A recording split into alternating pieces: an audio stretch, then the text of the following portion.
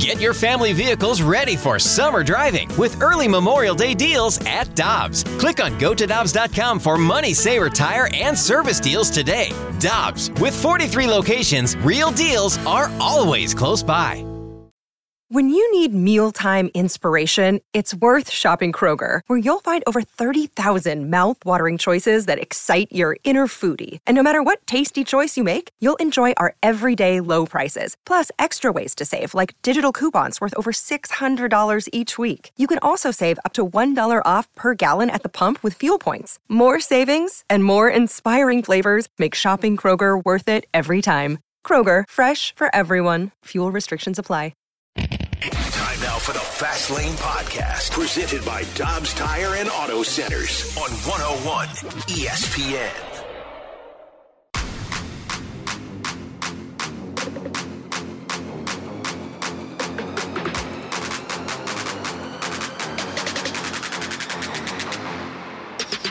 Let's get nasty on a Wednesday. It's the Fast Lane on 101 ESPN. Back with me for a second day, Michelle Smallman, live from Bristol. What's up, Michelle? What's up, Anthony? Aaron Rodgers with some news today. Gonna see a little Ranthony in the Fast Lane. I said yesterday that I am openly rooting against Aaron Rodgers, and everything he said today on the Pat McAfee show did not change that for me. It only reinforced it. Looking forward to getting Michelle's take on Aaron Rodgers as well. Rodgers says he intends to play for the Jets. Says the Packers and Jets need to work out the compensation. He also crushed Adam Schefter, who I thought had a pretty perfect response to that. So we'll get into that a little bit later on. We'll also hand out some NCAA tournament bracket predictions. We'll make it fun, though. Nobody wants to go through every pick. Everybody's got their brackets, I'm sure. But you don't want to hear Michelle and I break down every single matchup. So we'll have a little fun, maybe predict some upsets, which number one seed is most vulnerable. Talk about that.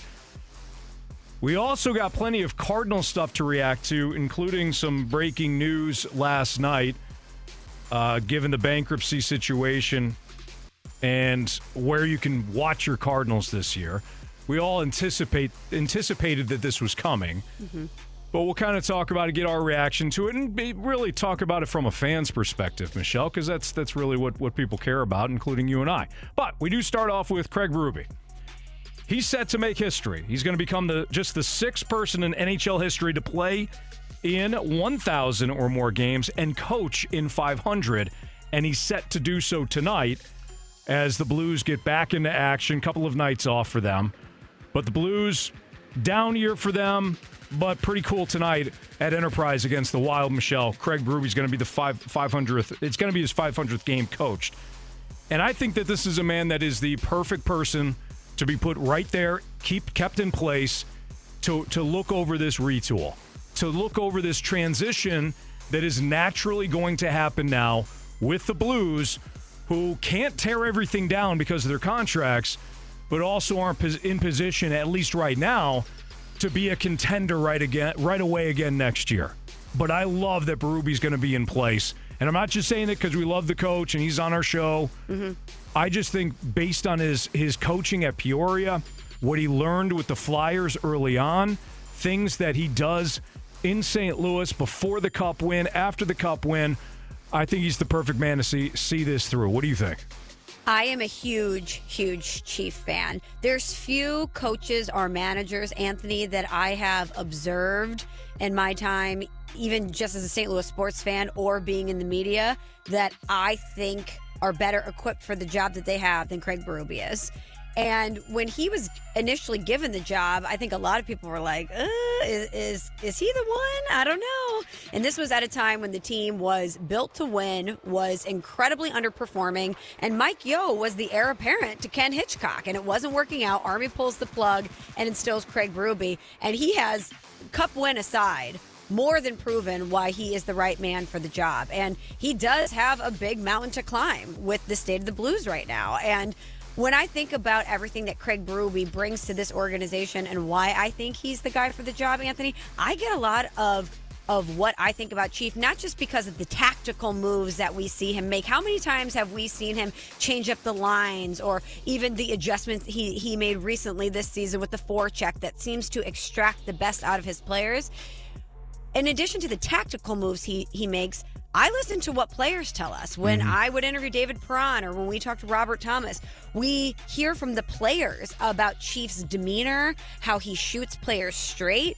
They love his transparency. They know where they stand with him. Right. And they have adopted, at least at times during his tenure, his identity and brought it to the ice. So I have all the faith in the world that Chief is going to be the guy who's going to be able to turn this thing around. Let's go back to when Mike Yeo, you had mentioned Mike Yeo. Mike Yeo is fired, and Doug Armstrong is there at the press conference. Craig Berube's there, and what does Army say? He says, we're now looking for our next head coach. And Craig Berube is sitting right next to him. And I'm not bagging on Army when I say this, because we all went, well, naturally, yeah, your head coach isn't in the building. Nobody thought that.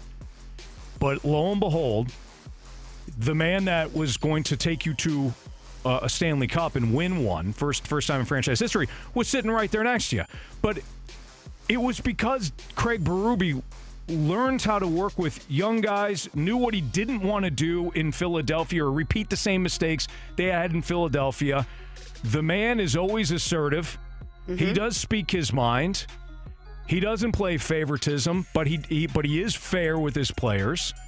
And I go back to that Cup run when he comes in and he says, all right, take the standings down.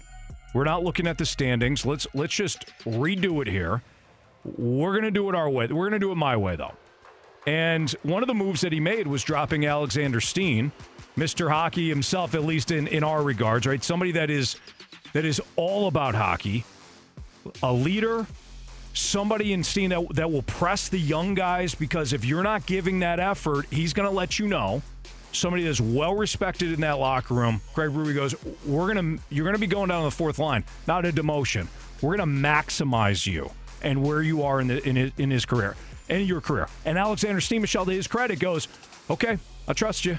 And then every move that Craig Berube made from that point came with reasoning, an understanding of expectations, and then to the player's credit with Steen or somebody else, the execution.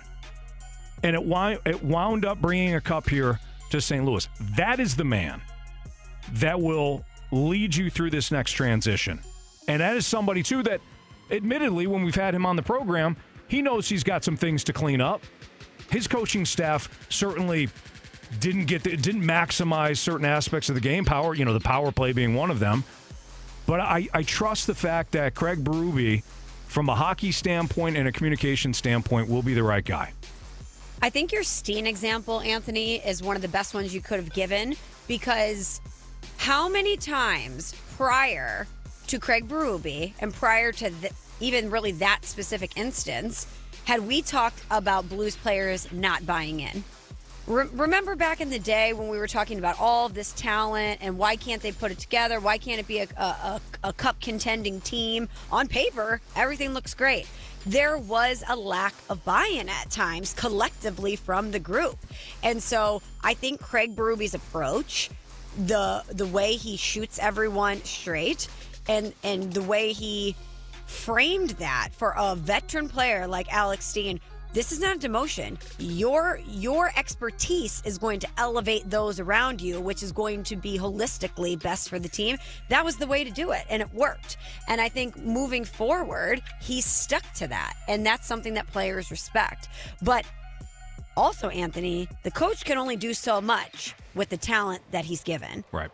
And I think that it's important to keep that in mind. Do I think that Craig Berube is the man for the job? Absolutely. I think the bigger question is the talent going to be good enough for him to turn things around? Yeah, you're absolutely right. You're not going to make a lot of moves this offseason. You don't have the cap space to do so. The contracts that are already on the books, some of them get even larger next year. You're not going to make wholesale changes. This is why Doug Armstrong said, okay, let's bring in Kasperi Kapanen. And this is why we're going to make the trade with Detroit for Vrana. We're going to try to give these guys opportunities on their either second or third time or team and see what we have here. See if we can't catch lightning in a bottle. You're going to have to hit on some of these guys. Mm-hmm. And guys now that are struggling are going to have to perform well next year. You're not Austin Matthews isn't walking through the door next year. No. You're not going to have an opportunity to get, Tkachuk now. Or one of the Tkachuks. All that's gone. So players that have had down seasons this year, and there's a ton of them, they're going to have to up their game next year. But tonight, we celebrate Chief, 500 games coached, 1,000 games played, so he became just the sixth person, or will become just the sixth person in NHL history to accomplish both feats. And you can listen to it right here tonight on 101 ESPN as the Blues host the Minnesota Wild at 8:30, pregame starting at 7:30.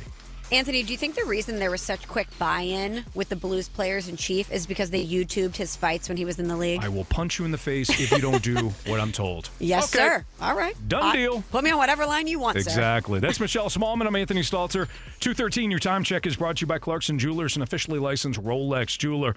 Michelle, the Cardinals may have gotten away with something this offseason based on yet another situation involving another team. We'll explain next on 101 ESPN. We're right back to the Fast Lane Podcast, presented by Dobbs Tire and Auto Centers on 101 ESPN.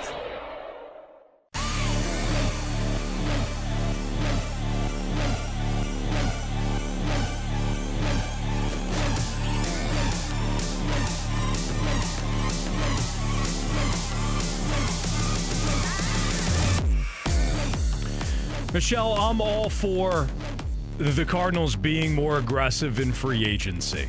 I'm all for the Cardinals spending a little bit more of that do-re-mi and upgrading the top of the roster. I've mentioned this before. It's not just – I think the Cardinals typically do a good job of adding to the middle of the roster. They add a decent – they also kind of do the bargain bin shopping thing where they go and find the cost-effective option and get a little bit more depth at certain positions, but rarely do they shop at the top of the free agent market. Sometimes, though, you also get lucky. And I think when you look at the injuries that have piled up for some free agents, especially the pitchers, because we were really honed in on the pitchers this offseason. After they signed Wilson Contreras, what's next? What pitcher are you going to add? A lot of people, myself included, hand raised, wanted Carlos Rodon.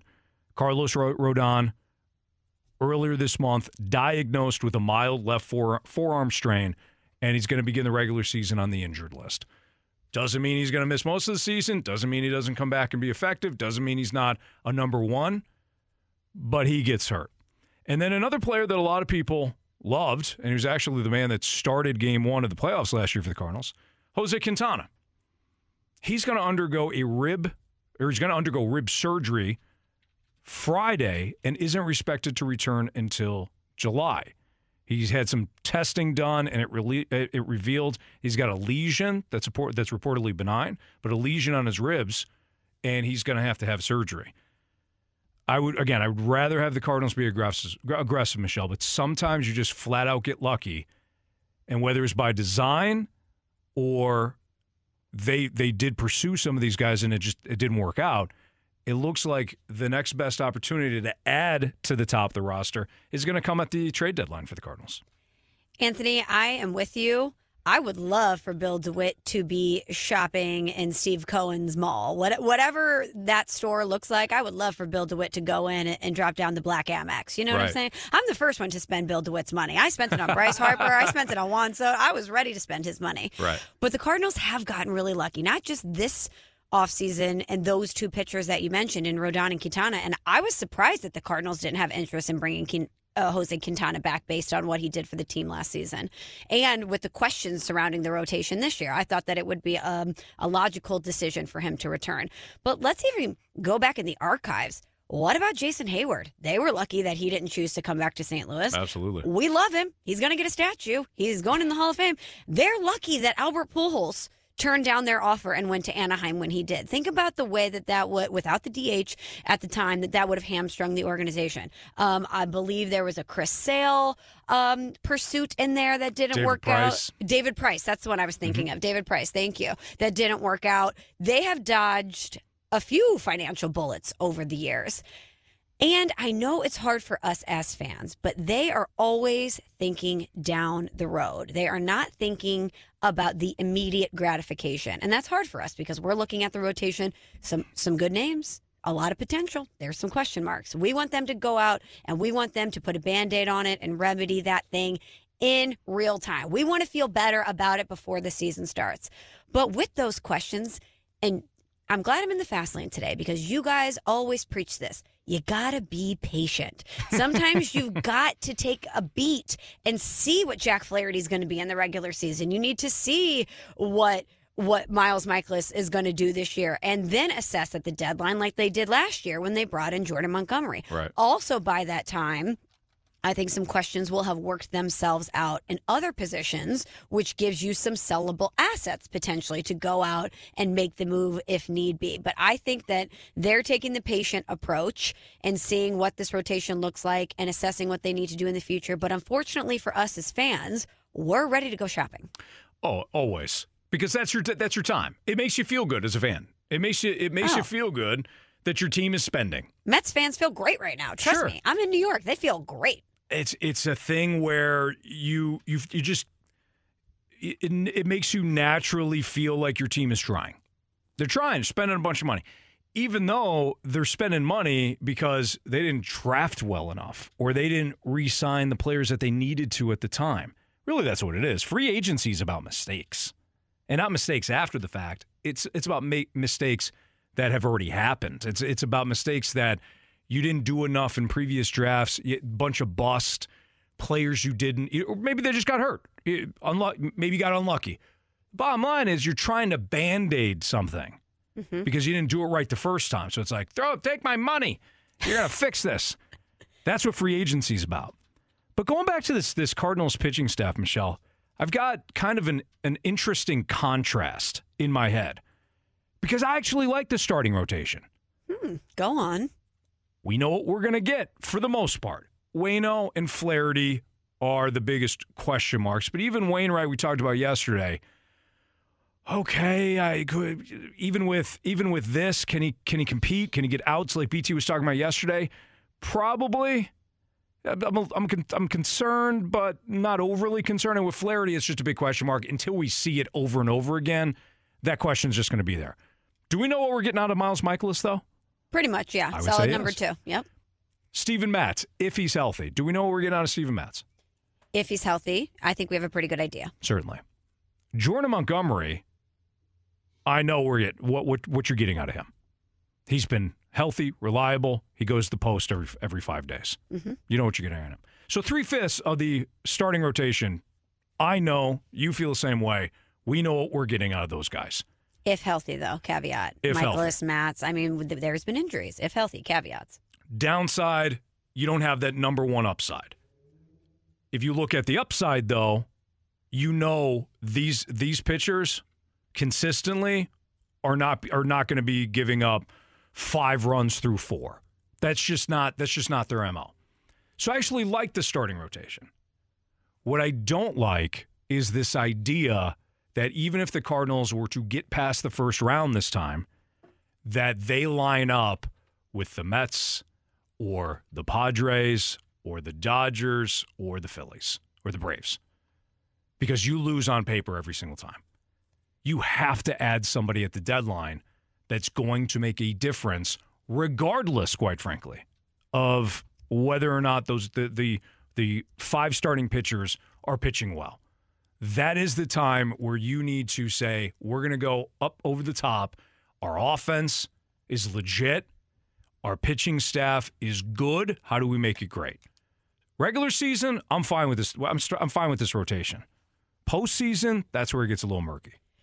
But I think if you're wearing the bow tie, aren't you hopefully projecting Jack Flaherty to be that guy if he's healthy?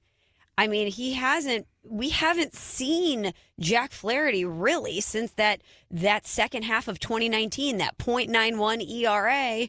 We're talking about him being the next great ace for the Cardinals second half. Since then, he's only had 154 and 2/3 innings since the start of 2020. We haven't really seen him be that guy because of a truncated season, because of injuries. And if he hits, you're talking about this rotation in a completely different manner. And I think you need to wait and see if he can be that guy.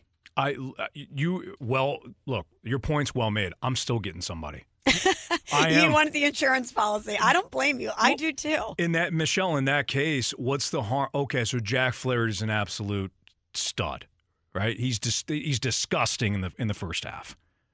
I'm still adding somebody. So now I got Flaherty and somebody that can be a legit number two that I can match up with, again, the teams that I mentioned before. What's the harm in that? I still think you need that. So we can wait and see Flaherty. We can kind of talk about the puppy dogs and rainbow aspect of what Flaherty could be. I'm still adding somebody at the deadline. And I'm with you, Anthony. Get out the black Amex, because when's the last time you made it to the postseason and you didn't have an injury in your rotation? At that point in the season, there's always somebody that's injured. There's Definitely. Always an arm that's in trouble. And that's the counter, right? Well, what if you do if all of them are pitching well? Not everybody's going to be healthy. Not everybody's going to be pitching well. But that's why you wait till the deadline, because you know then who is that person. Sure. Yeah, you're right. You don't need. This is the beauty of playing. Oh, they play in a garbage division. Absolutely. You're 100% right. Oh, they benefit from that. You're damn right they do. No argument. They benefit from a garbage division. Good. Because now you can wait until the deadline. You don't need that guy to win you all these games just to make the postseason. You're right. They play in a horse bleep division. Great. Now you can add somebody at the deadline and not have to worry about needing that guy just to get into the postseason. And you're frying everybody just to get to the postseason. I'll win the division by 10 games this year. Great. Get some home field advantage potentially. But you got to add a dude. You got to add that guy. All right, we got some breaking news in the NFL that doesn't involve Aaron Rodgers. Actually involves a local product. We'll tell you what that is next on 101 ESPN.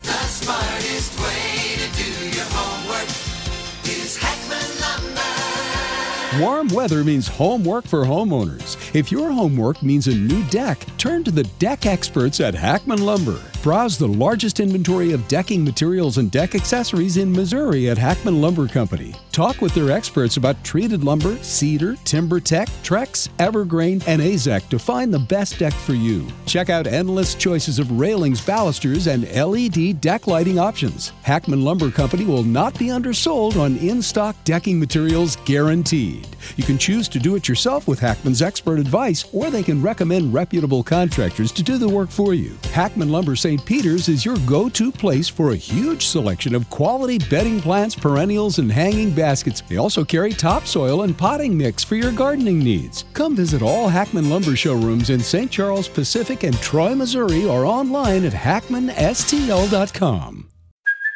Hey, it's Kaylee Cuoco for Priceline. Ready to go to your happy place for a happy price? Well, why didn't you say so? Just download the Priceline app right now and save up to 60% on hotels. So whether it's Cousin Kevin's Kazoo Concert in Kansas City, go Kevin, or Becky's Bachelorette Bash in Bermuda, you never have to miss a trip ever again. So download the Priceline app today. Your savings are waiting. Go to your happy place for a happy price. Go to your happy price, Priceline. We're right back to the Fast Lane Podcast, presented by Dobbs Tire and Auto Centers on 101 ESPN.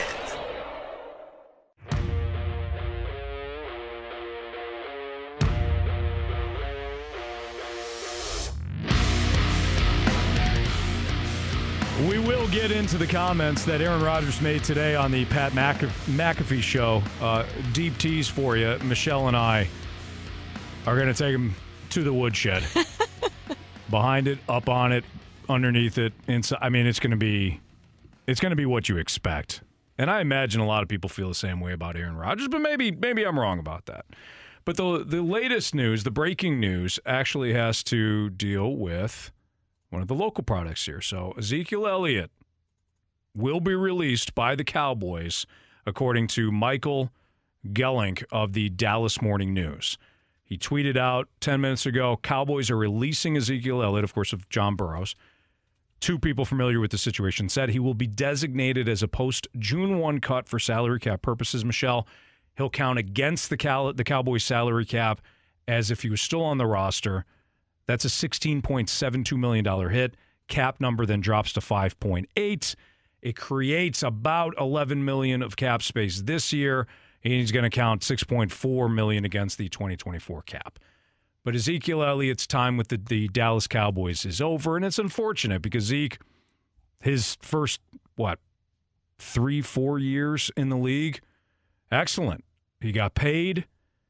He wound up being a really good 1-2 combination with Tony Pollard, but once Pollard emerged as the guy, it was obvious. It was obvious that they needed to reduce the role of Ezekiel Elliott, and to the Cowboys' credit, they did. But then when Tony Pollard got hurt in the NFC divisional round game against the 49ers, Cowboys couldn't move the ball.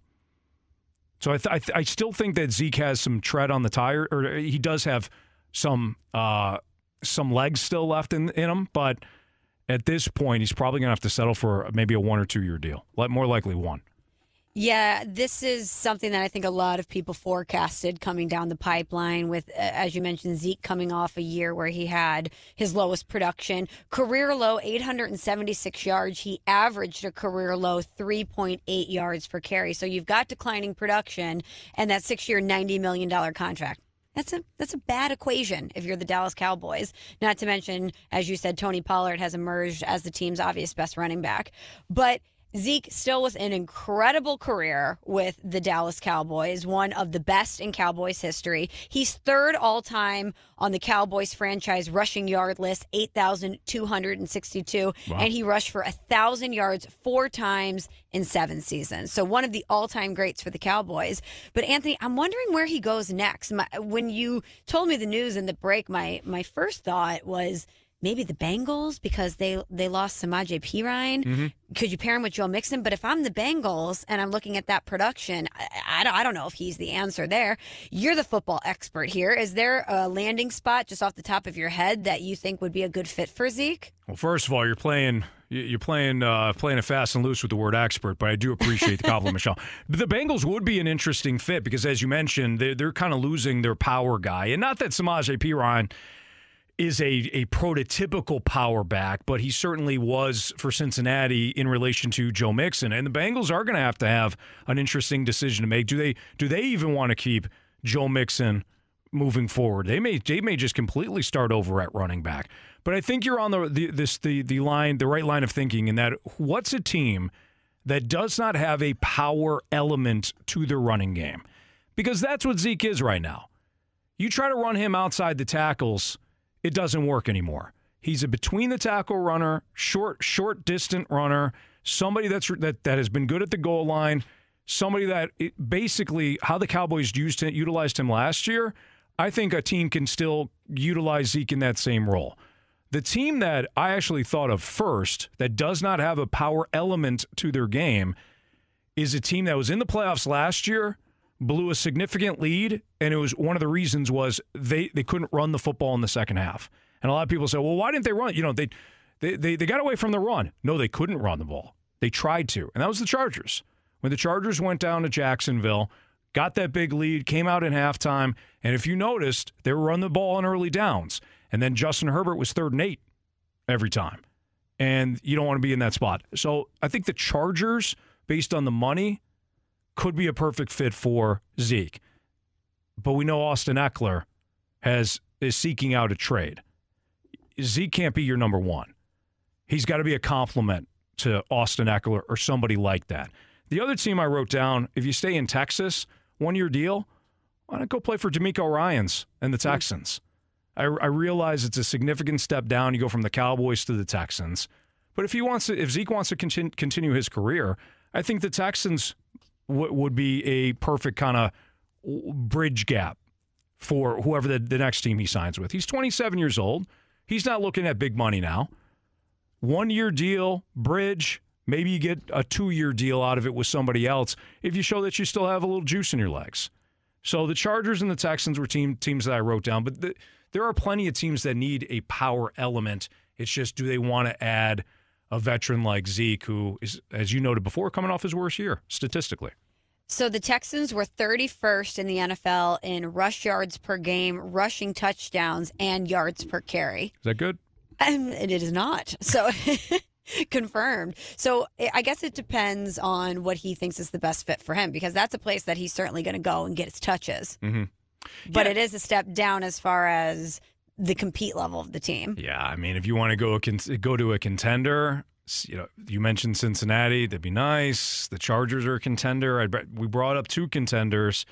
Outside of that, you're going to be looking at teams that want you for your veteran presence, but probably only for 1 year. Mm-hmm. The perfect fit is actually Dallas. He goes, if he were to stay there, at one point he reportedly was willing to restructure the contract. I don't know where that led. Obviously, the Cowboys decided to cut him, but that's the perfect fit. Mm-hmm. It's him and Pollard. Yeah, you come back on a cheaper contract. It helps us with the cap. Exactly. Yeah. But maybe he winds up a St. Louis Battlehawk at some point, Michelle. Wouldn't you love to see that? Comes back home. You're wearing the shirt today, Anthony. You're representing. I'm wearing the Battlehawk shirt. So why not Zeke come home?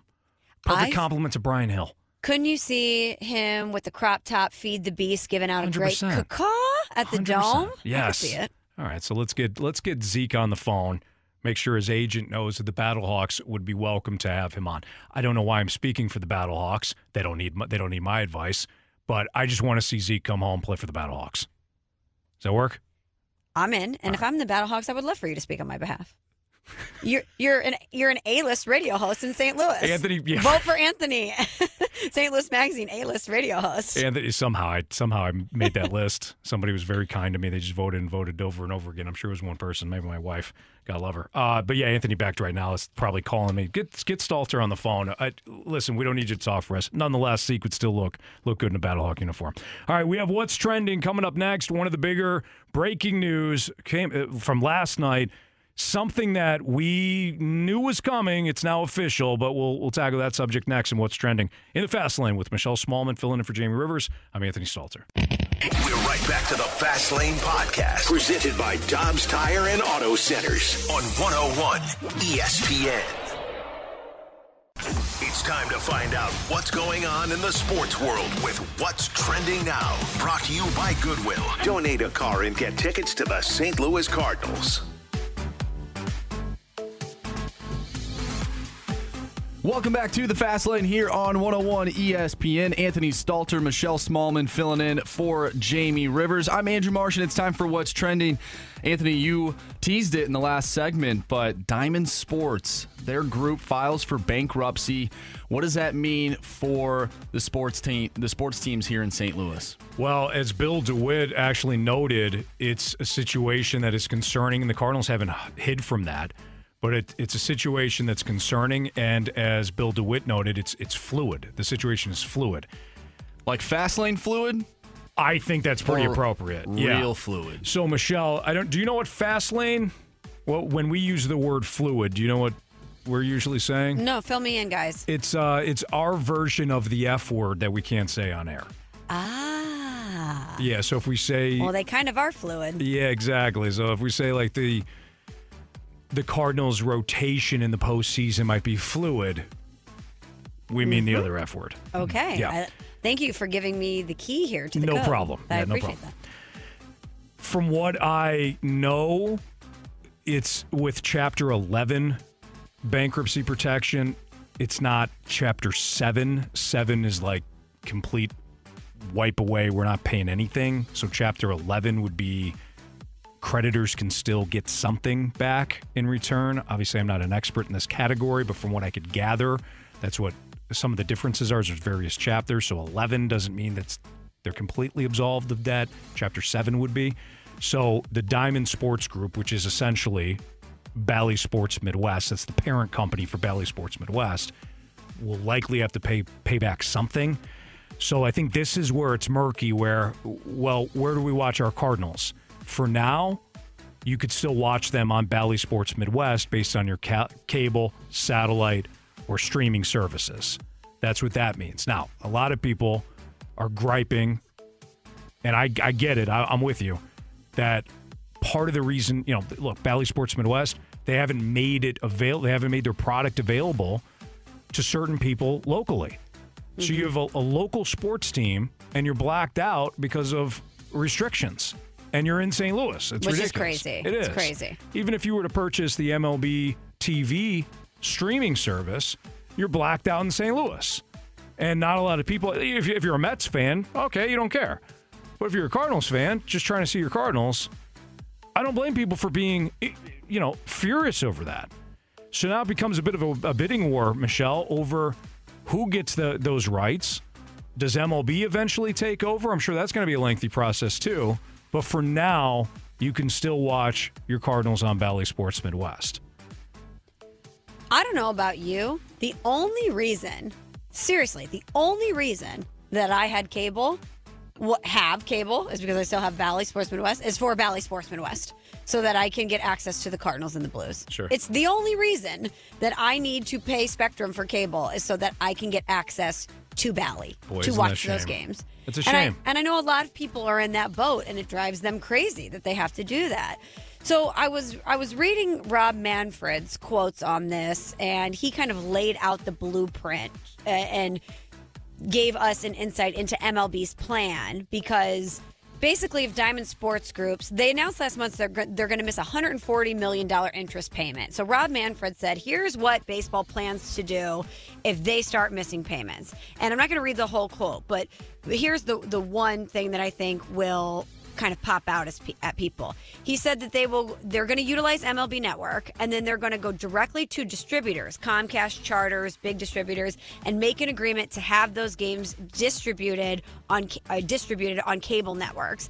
And they're going to look at having flexibility on the digital side, like MLB.TV.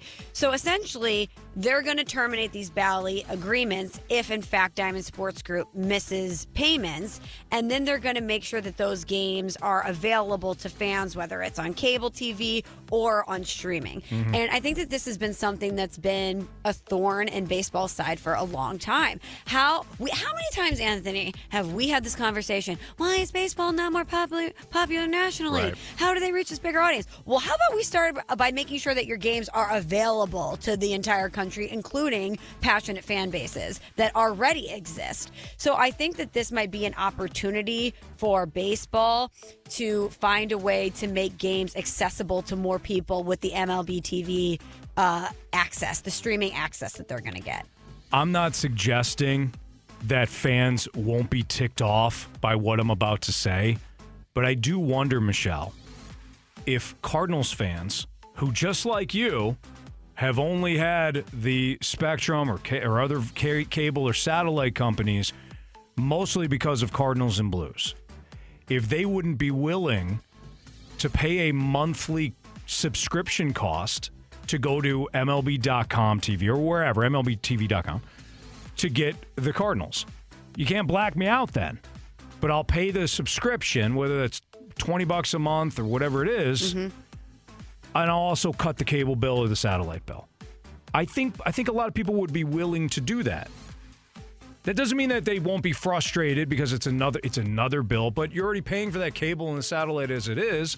And if you're only using it or mostly using it for Cardinals and Blues games, I wonder if they'd be okay with that. Say, all right, look, I'll pay the monthly fee. Now, if they're on ESPN, they're on Fox, they're on Apple TV, you're going to miss that game, unfortunately, unless you have those other streaming services. But I wonder if this isn't the route that people go at some point. So the Cardinals are, I think, kind of an outlier in this discussion, point that I'm going to bring up, because the Cardinals could develop their own network and people all over the country would watch. Cardinal Nation runs deep. I go anywhere, Anthony, on a trip, and I see people wearing Cardinals hats. Even abroad, you see people repping the Cardinals. I think that they could develop like a Yes Network, and their content would be something that people would be willing to pay for.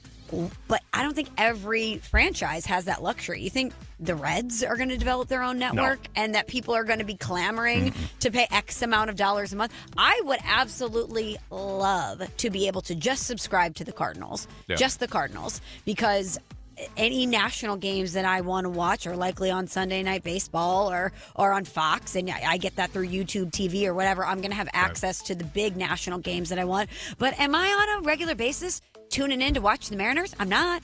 Like, shout out J-Rod, love you.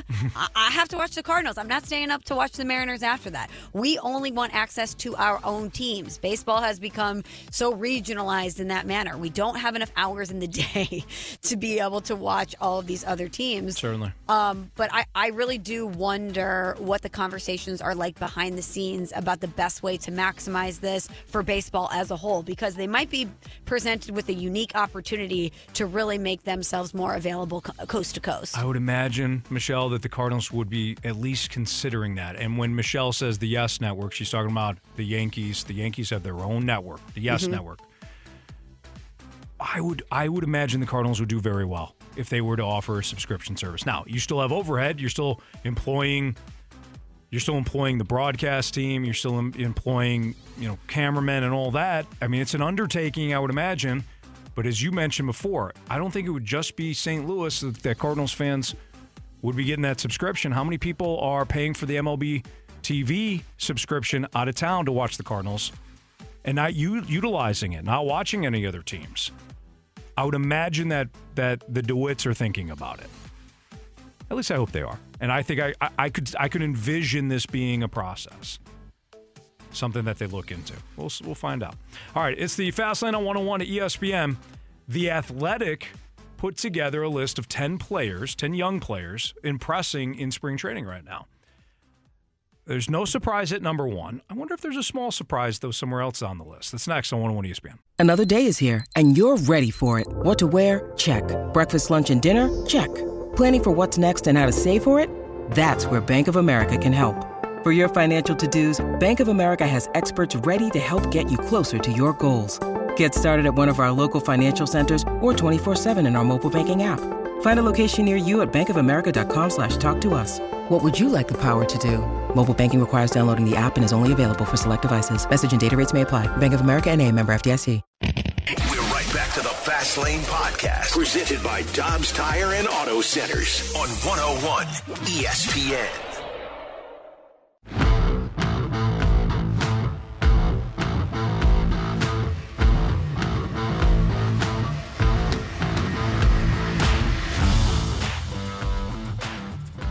.302 Your Time Check is brought to you by Clarkson Jewelers, an officially licensed Rolex jeweler. We were talking about Ezekiel Elliott, of course, local products in the first hour. Michelle, he was released today by the Cowboys, released about a half hour ago or so. Dave tweeted at Michelle and I because we were talking about different destinations that he could go to, and we threw out a couple of teams, and one of them being the Texans. And we said, but, if he wants to play for a contender, that obviously wouldn't be a good fit. And Dave tweeted at us, he goes, you guys act like Elliott hasn't been playing for a contender up until now. He was a Cowboy. They're only contenders on paper, never on the field. They have the worst GM in the history of any sport. Compared to the current state of the Texans, the Cowboys are Super Bowl contenders. I mean, come on. I like that guy. Playoff teams. Right? Just punch your ticket, see what happens. I understand his...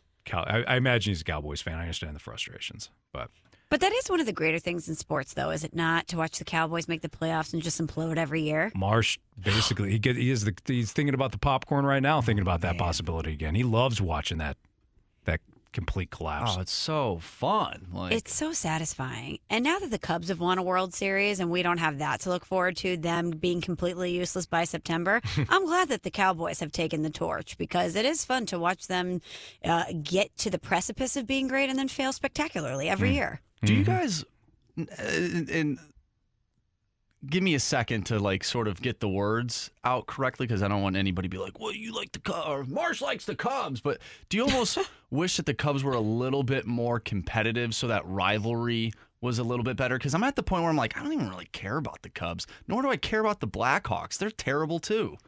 You know what I'm saying? Like, that rivalry doesn't feel as strong as it once was. Well, when the Cubs and the Cardinals are both good, when they're both contending for the NL Central, the September games between the two teams, whether it's at Wrigley or Busch Stadium, are absolutely electric. So I understand what you're saying. I just hate that you like the Cubs now. Yeah. Wow. Marsh, confirmed Cubs fan. Weird. Quite frankly, it's disgusting, but maybe we'll get into that a little bit later on.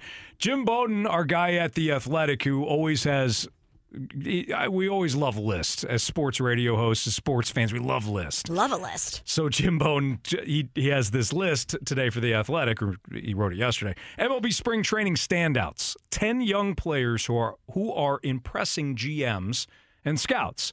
Number 1, not surprising. That's our guy Jordan Walker. He's number 1 on this list of 10. A couple of highlights here. Jordan Walker began spring training knowing that he had to learn a new position, left field, and had a roadblock of outfielders ahead of him. Tyler O'Neill, Dylan Carlson, and Lars Nootbaar, all of whom deserve the first shot at the Cardinals' starting outfield positions. But Walker has the biggest upside of the group, so much so that I ranked him as the top prospect in the sport last August.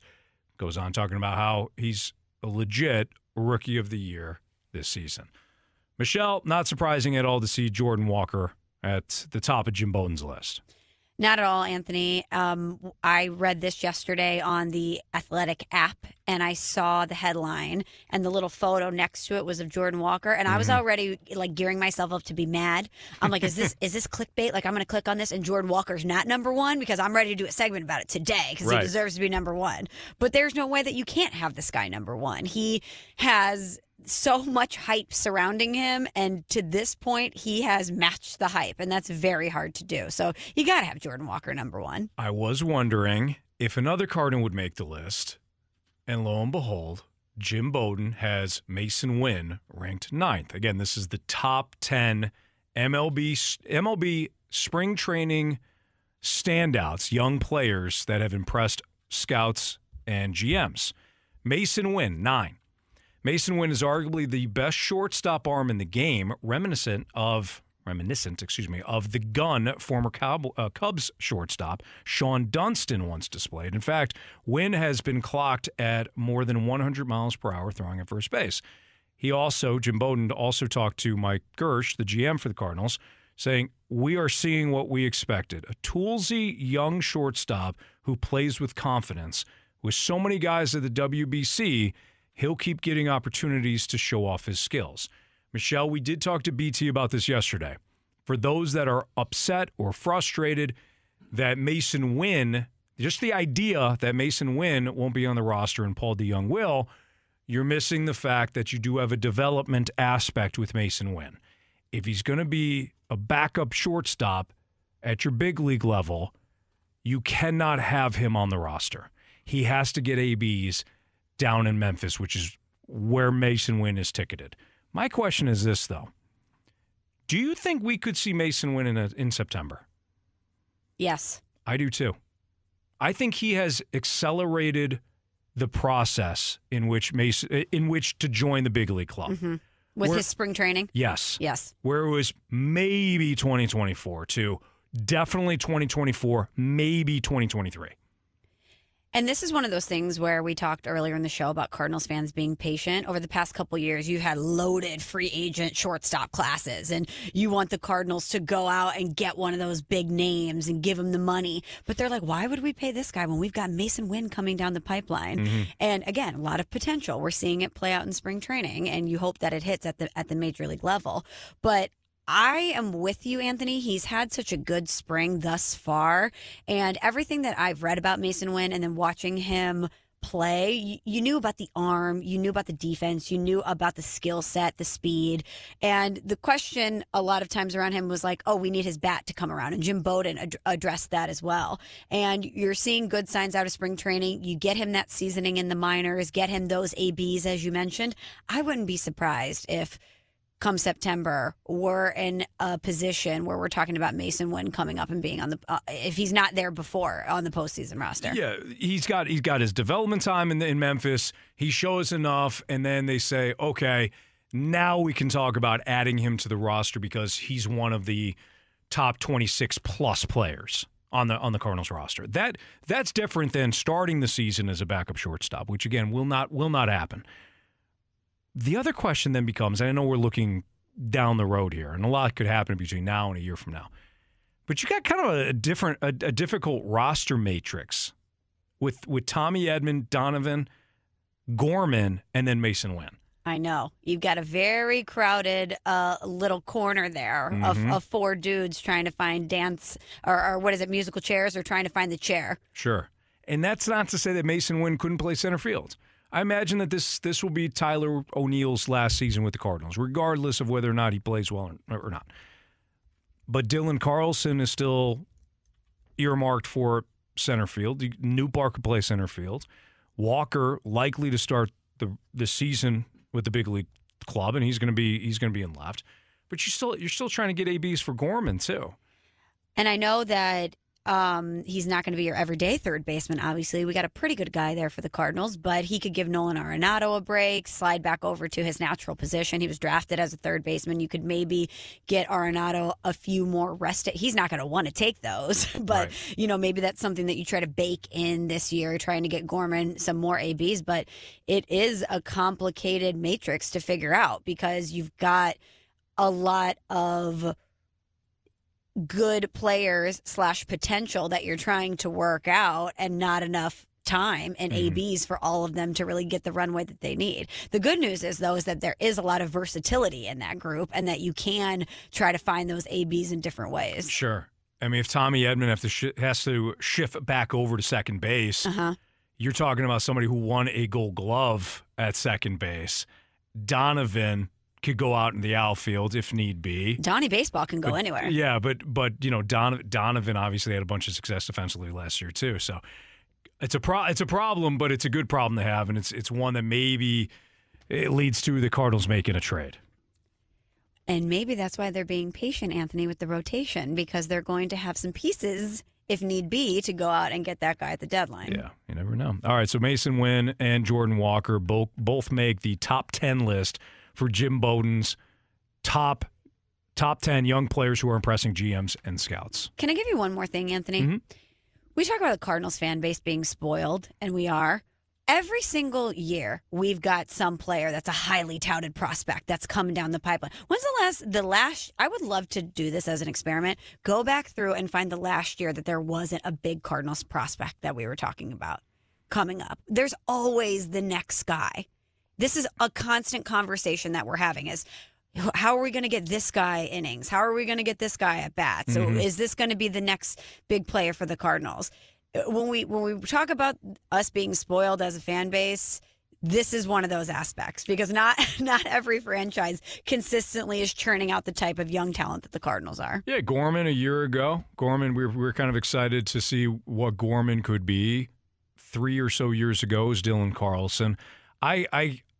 I think you have to go back to, and maybe there's a little bit of carryover with the late Oscar Taveras here, but Stephen Piscotty and Randall Grichuk, I kind of call it the Grichuk-Piscotty era. That is when I feel is the last time the Cardinals didn't have that top prospect that you were really excited about. But again, I'd have to go back and look because I'm sure there was some carryover with Oscar Taveras. There was probably a pitcher we were excited about. Maybe. Yeah, and Michael Walker was 2014, so it was a little bit earlier than that. But yeah, maybe there was. They have completely changed their draft model, and it has worked. And when you go back and look at that draft of Jordan Walker, Mason Wynn, and Tink Hence, there's going to be a lot of teams that look back and say, okay, what did the Cardinals know at that point? What did they do? What did they know? We have to hone in on that process because they obviously hit on that. Time to talk about Aaron Rodgers. Oh boy.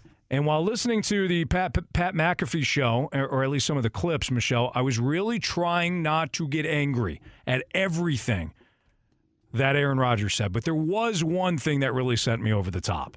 We'll talk about Aaron Rodgers, his appearance on the Pat McAfee show, and his future next on 101 ESPN. We're right back to the Fast Lane Podcast, presented by Dobbs Tire and Auto Centers on 101 ESPN.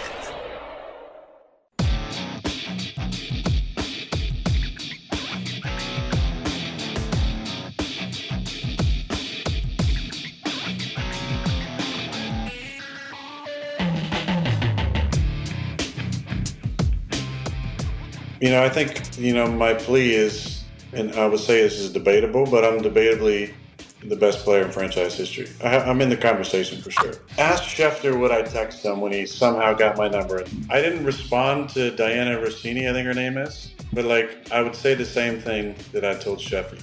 Lose my number.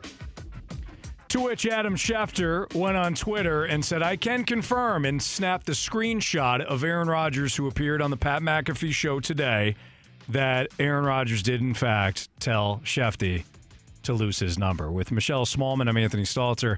So that was just some of the smugness out of Aaron Rodgers today on the Pat McAfee show.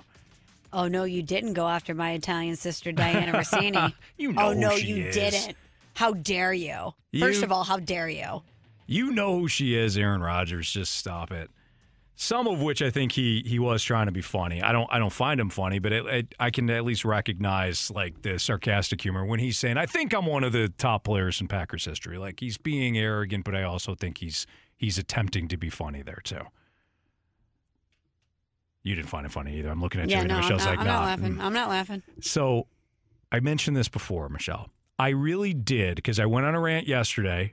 Ranthony came in. He stopped by the show yesterday, and I said that I was personally rooting against Aaron Rodgers. Uh-huh. Typically, I don't. I mean, since when I was a kid, there were certain players on opposing teams that drove me crazy. But since entering this arena, there really hasn't been an athlete that I'm like openly rooting for. I just find it, especially as I get older, I'm not going to root against basically a kid, somebody who's 20 years old. Aaron Rodgers, one, he's not a kid. I'm going to make the exception on Aaron Rodgers. I hope he fails next year. I really do. I'm just going to be open with it. Wow. It's personal with you. It is. He's done nothing to me. I don't even know him personally. Don't know who the hell I am. Never will. But somehow it's personal. Somehow it's personal. Great. And I said this yesterday. I'd love to have a beer with that guy. Not him. He's the exact opposite of I'd love to have a beer with that guy. Mm-hmm. It's the arrogance. It's the smugness. It's the I'm the smartest guy in the room. All of that. That's what gets me about Aaron Rodgers. Do you think he does this stuff on purpose? Of course he does. To make people such as yourself irritated because it's working. Okay, can I give you my answer to that? So you're that guy. I thought about Michelle. this today. I thought about this today, guys. So I appreciate the way that he views what we do, Anthony Marsh, because when you think about it, it is kind of silly that we have all of these networks that break down every single syllable 24/7, 365 that these guys say. Sure. And I appreciate that he knows that he can come out and say anything, and we're going to diagnose it all week long. We're going to try to find deeper meaning behind it and predict what he's going to do, and that he knows he has that power. Mm-hmm. Because it is, if you take a step back and you look at this a little existentially, it is kind of hilarious that we have built this multi-billion-dollar industry into dudes throwing a ball around like we did at recess. I mean, yep. I get that he likes to strip it down and kind of make a mockery of it to some point, okay? But there is a business behind this, including the business that employs you. And that's kind of where I get a little angry because people's livelihoods are at stake here. And part of me likes the little wink that he has mocking the media, the other part of me is like, okay, but this is really serious for a lot of people. Yeah. Look, I'm with you on that too. And we do, I mean, the debate shows and even stuff, we poke fun at ourselves too. I mean, there's a lot of people in this industry. I would like to think that me, Marsh, Michelle, Jamie, Carrie, everybody, Randy, they're on these airwaves. We don't take ourselves too seriously. You may think we do, but we don't take ourselves too seriously. There are plenty of people in this industry and even in this market that do. We like to be self-deprecating. So you're right, Michelle, there is an element of that. This is what got me, though. I said I was going to listen, and I'm trying not to be angry about it. The thing that you just heard coming in didn't get me. I'm like, okay, he's doing his thing. When he said this, though, this is what irritated me. Marsh, hit it. Mentally, everything that I was told in the week that I was in Green Bay was take as long as you want. And, we want you to retire a Packer. You want to come back and play. Obviously, the door is wide open. So that was the information I was going on. Now, when I came out of the darkness, something changed. I heard from multiple people that I trust around the league, players mostly, that there was some shopping going on. They were interested in actually moving me. And at this point, I got to admit, I went in the darkness 90% retiring, 10% playing. That's where my mind was. My mind was, I'm tired of this. I hadn't got back into my workouts yet. And I thought that was what was best for me. So I went in the darkness to contemplate a lot of different things. But one day I spent entirely on the reality I was retired. And one day I spent entirely on the reality that I was coming back and playing. And just really sat with that for hours and hours, what that looked like, what the reality is, how that all felt. And when I came out, I was really interested in what the kind of landscape was, where Green Bay was at. And obviously, if I wanted to play, what were the options? So let me get this straight.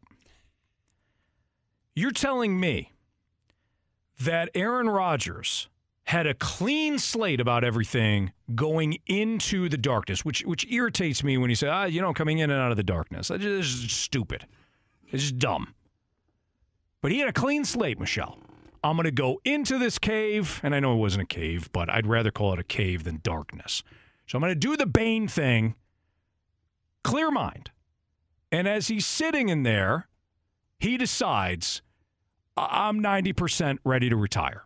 That's what he said. That's his words. 90-10. 90% retired, 10% coming back.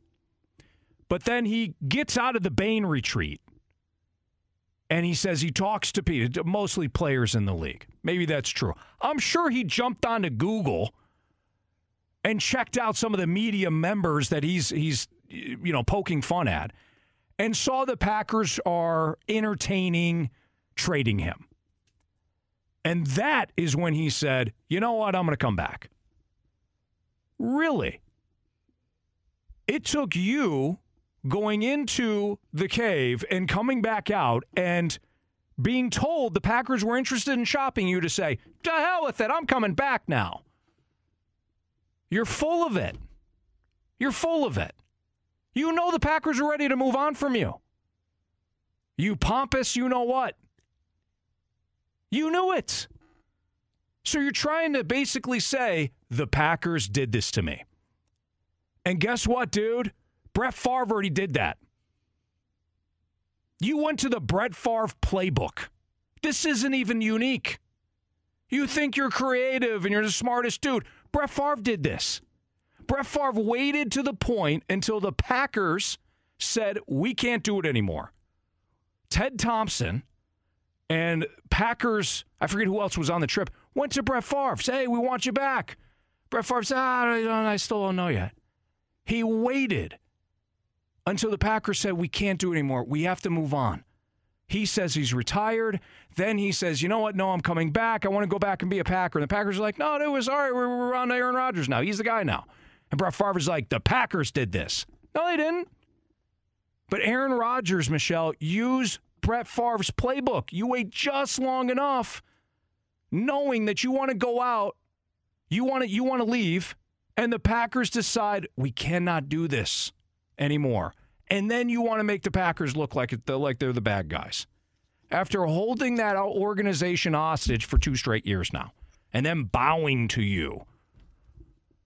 That is the part that drove me insane. There's no humility there, in my opinion. Anthony, good to see you, buddy. There we go. Always love when you drive by. Open chair anytime. Walked out. He's good. So I don't mind him saying he's coming in and out of the darkness. Again, I take a step back here, and I love someone that is constantly pushing themselves. I love a cleanse, Anthony. I love some sort of a kooky health habit or trying something different. I like that he's constantly trying to evolve and push himself in different ways. Is it traditional for most people? No, but I like that he's trying to better himself. So the darkness doesn't bother me. You know what does bother me? Hypocrisy. Hypocrisy bothers me. In that interview, Aaron Rodgers, while he goes on to praise the Packers and the organization, he does throw them under the bus, okay? Yeah. He's talking out of both sides of his mouth. It's like a complisalt, where you give a little insult but then follow it up by a compliment. It's a classic complisalt from Aaron Rodgers. We call it the crap sandwich here in the Fast Lane. There you go. A nice crap sandwich right off the menu. So he says in there that he likes direct communication. He's essentially implying that if they would have just come to him, he even says this, if they would have come to me and said, we're ready to move on from you, he would have understood, whatever. Okay. Can we talk about the communication line that you've had with the Packers since they drafted Jordan Love in 2020? I went back, Anthony, and I pulled some receipts from our boy Aaron Rodgers since 2020. Can I read you a few quotes from him over the past few years? Absolutely. Okay? After the Packers drafted Jordan Love in 2020, we remember Aaron was not pleased. He was upset by that pick. Here is a quote. My sincere desire to start and finish with the same organization, just as it has with many other players over the years, may not be a reality at this point. As much as I understand the organization's future outlook and wanting to make sure they're thinking of the team down the line, and I respect that, at the same time, I still believe in myself and I have a strong desire to play into my 40s. I'm just not sure how that all works together at this point. So all the way back in 2020, he's telling us, I don't know if I'm going to be a Packer. Yeah. I don't like the pick. I don't know if it's going to work out for me. Let's move on to the next season. After 2021, when asked about retirement, here's a quote from Aaron Rodgers. I wouldn't rule that out. I think I'm just enjoying this season for this season. I think that playing next year will definitely be in the thought process. One of the things, wanting to not be a bum on the way out and still be able to play, I think is important to me. He also was interviewed by Aaron Andrews during the season and said that he 100% considered retirement or playing elsewhere in the offseason because the Packers wouldn't commit to him in 2021. Okay? So this is now 2 seasons in a row you've said that you might not come back and play. Remember when he was at the golf event this year in 2022? Yes. He says he thinks about retirement all the time. He thinks about it all the time. So you want direct communication? Well, you have been communicating to the organization since 2020 that you want out. And all of a sudden you're surprised that they're shopping? Right. Come on. Spare me, dude. Spare me. Absolutely. How about the same Waste Management? That's where he was playing in Phoenix. Wasn't that the same golf event where he said, a bunch of Raiders fans out here, they were talking to me about getting back with Devontae Adams. And it's fun. That'd be fun. Come on. The Green Bay Packers are not the Aaron Rodgers. The Green Bay Packers will go on long after Aaron Rodgers and that era, and long after whatever the Jordan Love era winds up being. The Green Bay Packers, they have to worry about them. And I think they've done, drafting Jordan Love. Okay, were they disrespectful? Aaron Rodgers was drafted well before Brett Favre retired. They did the same thing. They've had a bit of a track record here. Okay, we got to prepare for the future. The Patriots selected multiple quarterbacks while Tom Brady was still under contract, including Jimmy Garoppolo. He didn't love that. No. Why? Because you reach a certain age as a quarterback and you do become Drew Brees, or you do become Phillip Rivers, or you do become Peyton Manning, or you do become Matt Ryan. They have to think ahead.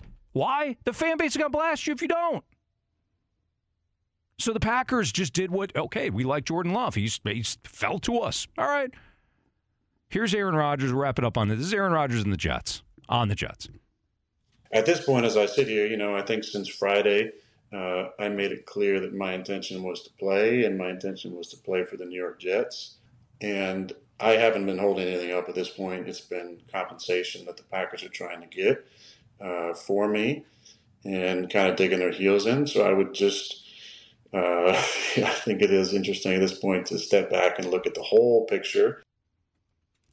I hope the Packers, this isn't good business. I realize this. Michelle, I hope the Packers send them to the Jets and get a third-round pick. Say, this is what you're worth. No, see, we're total opposite. See, I am so shady, Anthony. He went on Pat McAfee and told the world, I'm playing for the Jets. The Packers hold all the cards now. Where else is he going to go? He doesn't want to come back to Green Bay. Okay, you're going to retire. The Jets are now, they were already in desperation mode. The Packers could just sit back and be like, this is what we want and we're not budging. Mm-hmm.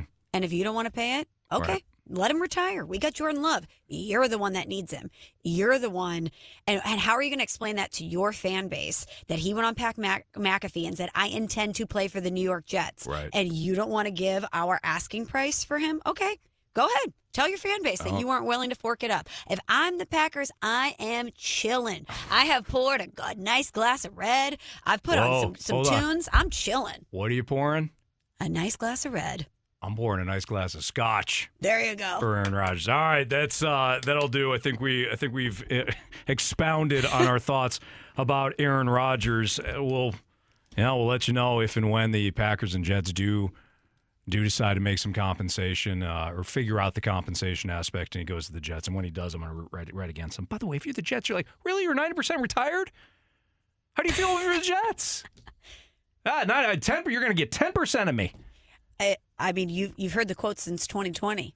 You know what I'm saying? I mean, Absolutely. he's done this every year. Oh, I'm considering it, Unreal. That's Michelle Smallman. I'm Anthony Stalter. It's the Fast Lane on 101 ESPN. We'll go real quick. We're not going to go, pick by pick, but we'll have some fun when it comes to the NCAA tournament, some Final Fours, which number 1 seed is most vulnerable, things like that. We'll do an NCAA tournament quick hitter next on 101 ESPN.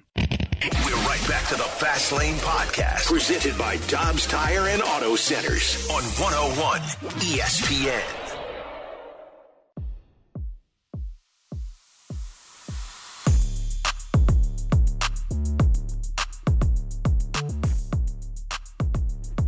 It's the Fast Lane on 101 ESPN with Michelle Smallman and Andrew Marsh. I'm Anthony Stalter. Appreciate you joining us. So the NCAA tournament, it has kicked off. Unfortunately, SEMO fell last night, but a couple of local teams still in it. First round starts Thursday. We'll be at Max in downtown Alton. Hoping you join us out there. Plenty of TVs, plenty of ice-cold beer. Excellent menu. So we'll be down in Alton tomorrow and Friday. Hopefully see you down there. So Michelle, you are a proud alum of the University of Illinois. You bet I am. They have the 8 seed Arkansas this week. What do you think? This is the best and worst time of the year for me, Anthony. I have been in a glass case of emotion when it comes to Illinois basketball since 2005. Sure. Every year that they make the tournament, I'm like, maybe this is the year.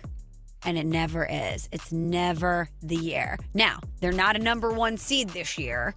They're 2 years ago, we had a number 1 seed. You lose Kofi last year. You knew it was going to be a different sort of team. It was going to be a different sort of year. But this Arkansas draw is very interesting because when you look at the metrics for both teams, they're actually very comparable. On defense, they're in lockstep.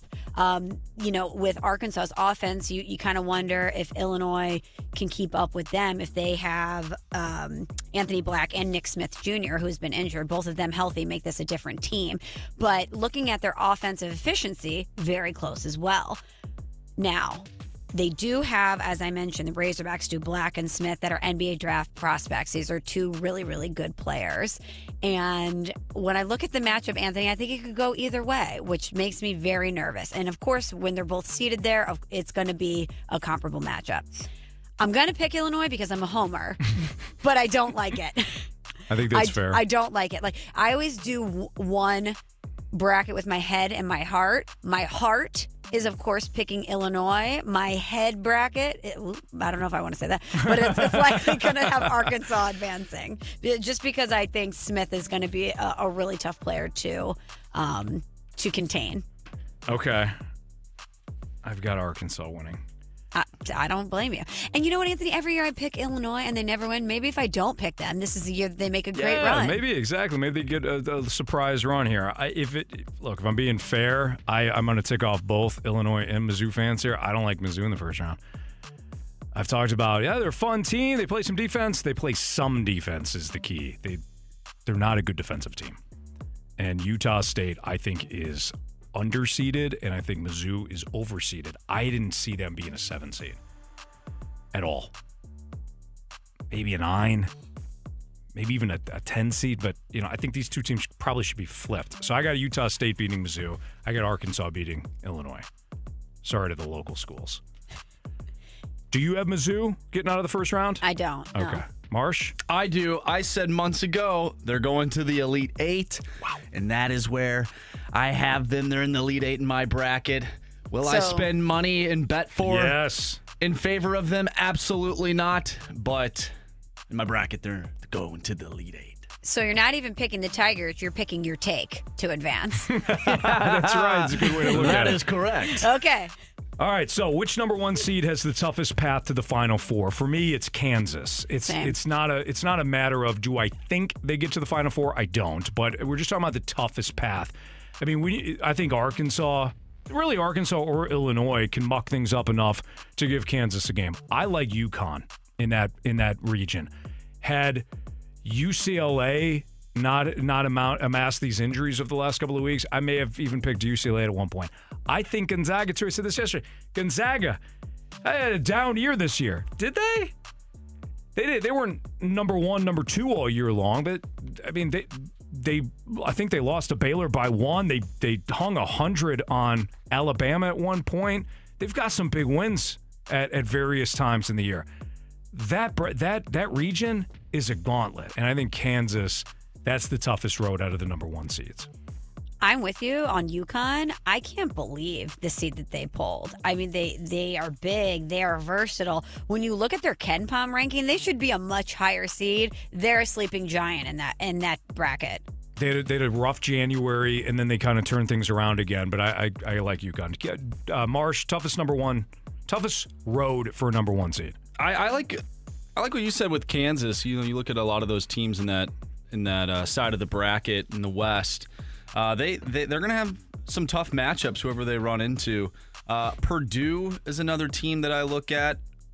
I didn't like how Purdue finished in their championship game. They blew a huge lead in that Big Ten championship game. So we'll see how that translates if they can close out games in the big tournament. You mean Purdue? Wow, Anthony. Because they don't get out of the second round a lot. All right. Actually, I have them losing in the second round to Memphis. Yeah, I don't blame you on that. All right. Who's your double-digit Cinderella to at least make it to the Sweet 16? We don't have to get too crazy here, but give me a double-digit seed that you have at least in the Sweet 16. Well, they've been dancing 4 straight years. They're the number one 3-point shooting team in the country. Give me Colgate. You got the toothpaste getting past Texas? Minty fresh. Wow. I mean, they are a team that we talked about the 3-point shots. Somebody asked us this yesterday, like who's the seed that, or who's a team that could break your bracket this year? And we talked about the 3-point shooting teams. That's one of them. Oh, man. 40.9% from 3. Number one in the country.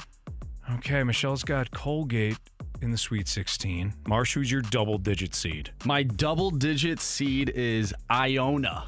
Ooh. The Iona Gales. And I have some Gale-on-Gale crime as they take on St. Mary's in the round of 32. Wow. I believe both teams are called the Gales, if I'm not mistaken. Iona and St. Mary's, yes. Yeah. You're right. Little Gale-on-Gale crime. Wow. And I have Iona making their way and losing to Kansas. Now, did you do that because you wanted to see the Gale-on-Gale crime? Yeah, I did. Okay. I have them upsetting UConn, who you said not too long ago you think has a good chance of making it out of that side of the bracket. I do. Sorry, Anthony, but my Gales are going to take on the Gales. Okay. All right. Hey, that's fair. That's my double-digit Cinderella. Okay. My double-digit Cinderella is going to be Drake, who's number 12. Love his music. Mm-hmm. No, I'm talking about the Bulldogs. Oh, okay, cool. Yeah, no, I also have Drake in the Sweet 16. So Yeah. So I've got Drake beating Miami in one of the 12-5 matchups. I also have Kent State beating Indiana. So that would be the matchup in the second round. So I've got one of those teams, but I didn't want to just say, one of those teams, whoever won. So I'll take Drake. They've got a ton of experience. I see them beating Miami. I see Kent State beating Indiana. But even if Indiana beats Kent State, I got Drake advancing. So I'm going to take Drake. That's my double digits in Doral. Can I give you one more Sure. I got an eye on? Yeah. And maybe it's my Big Ten bias, Penn State.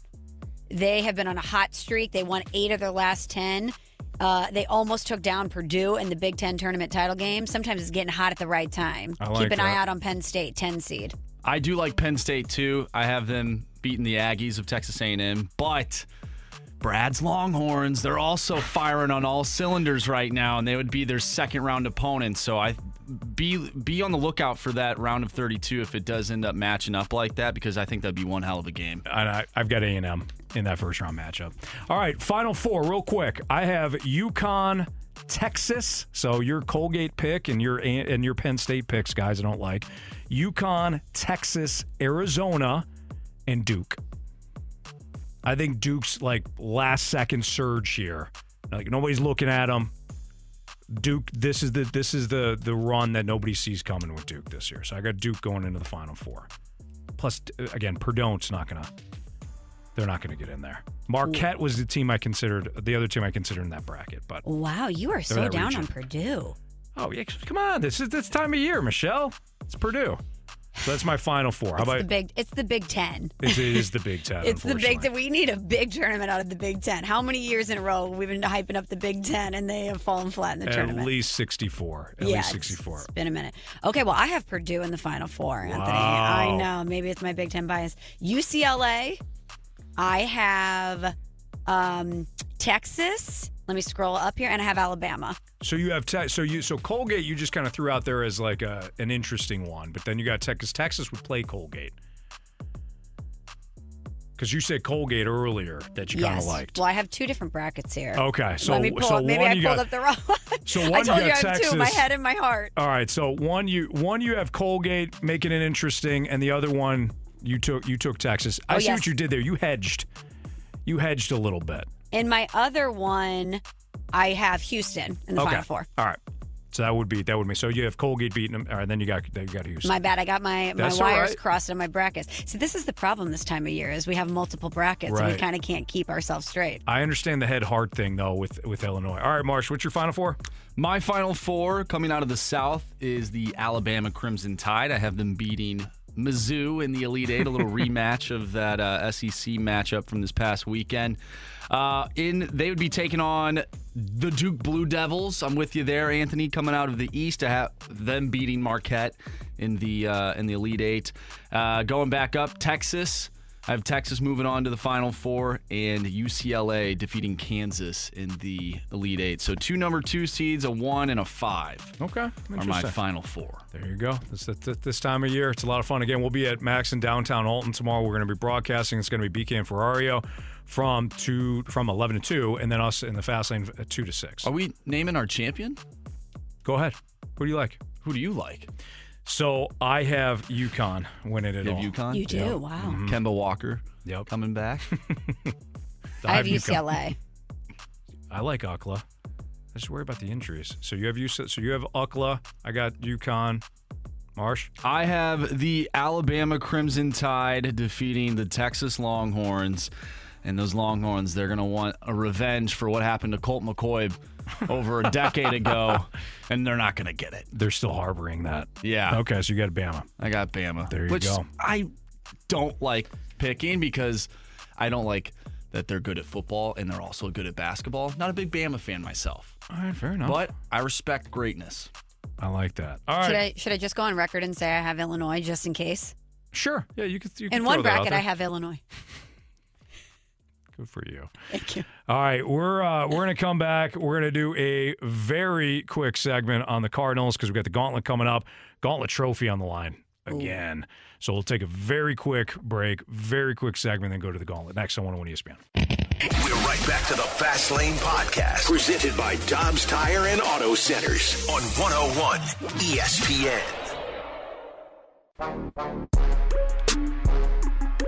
All right, really quick, we just wanted to talk a little bit about the WBC. So ESPN.com had a story, Team USA, kind of that playoff level pressure, Michelle, that some of these players are going to be under right away. And really, the WBC has been being played right now. But do you think that pressure will help some of these Cardinals players that are playing in the WBC when it comes to the postseason? Or do you not relate the two? Because that's kind of what the ESPN article was based on.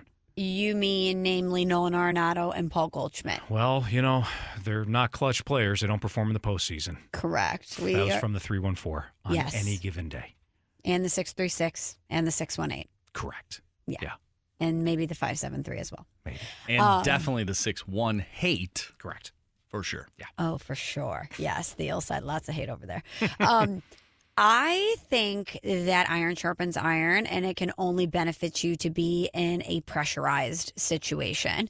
Now, Adam Wainwright and Pete Alonso, in the article, they're talking about how pressure is a privilege, and that's such a good quote because it is. It means that you are blessed enough to be playing at the highest level, and the expectations are so high. Mm-hmm. But you don't mean to tell me that the past 2 seasons and the first round of the postseason or a postseason playing game that the pressure isn't extremely high. Right. Now, I know the collection of talent and representing your country in the World Baseball Classic, it does take on a different wrinkle.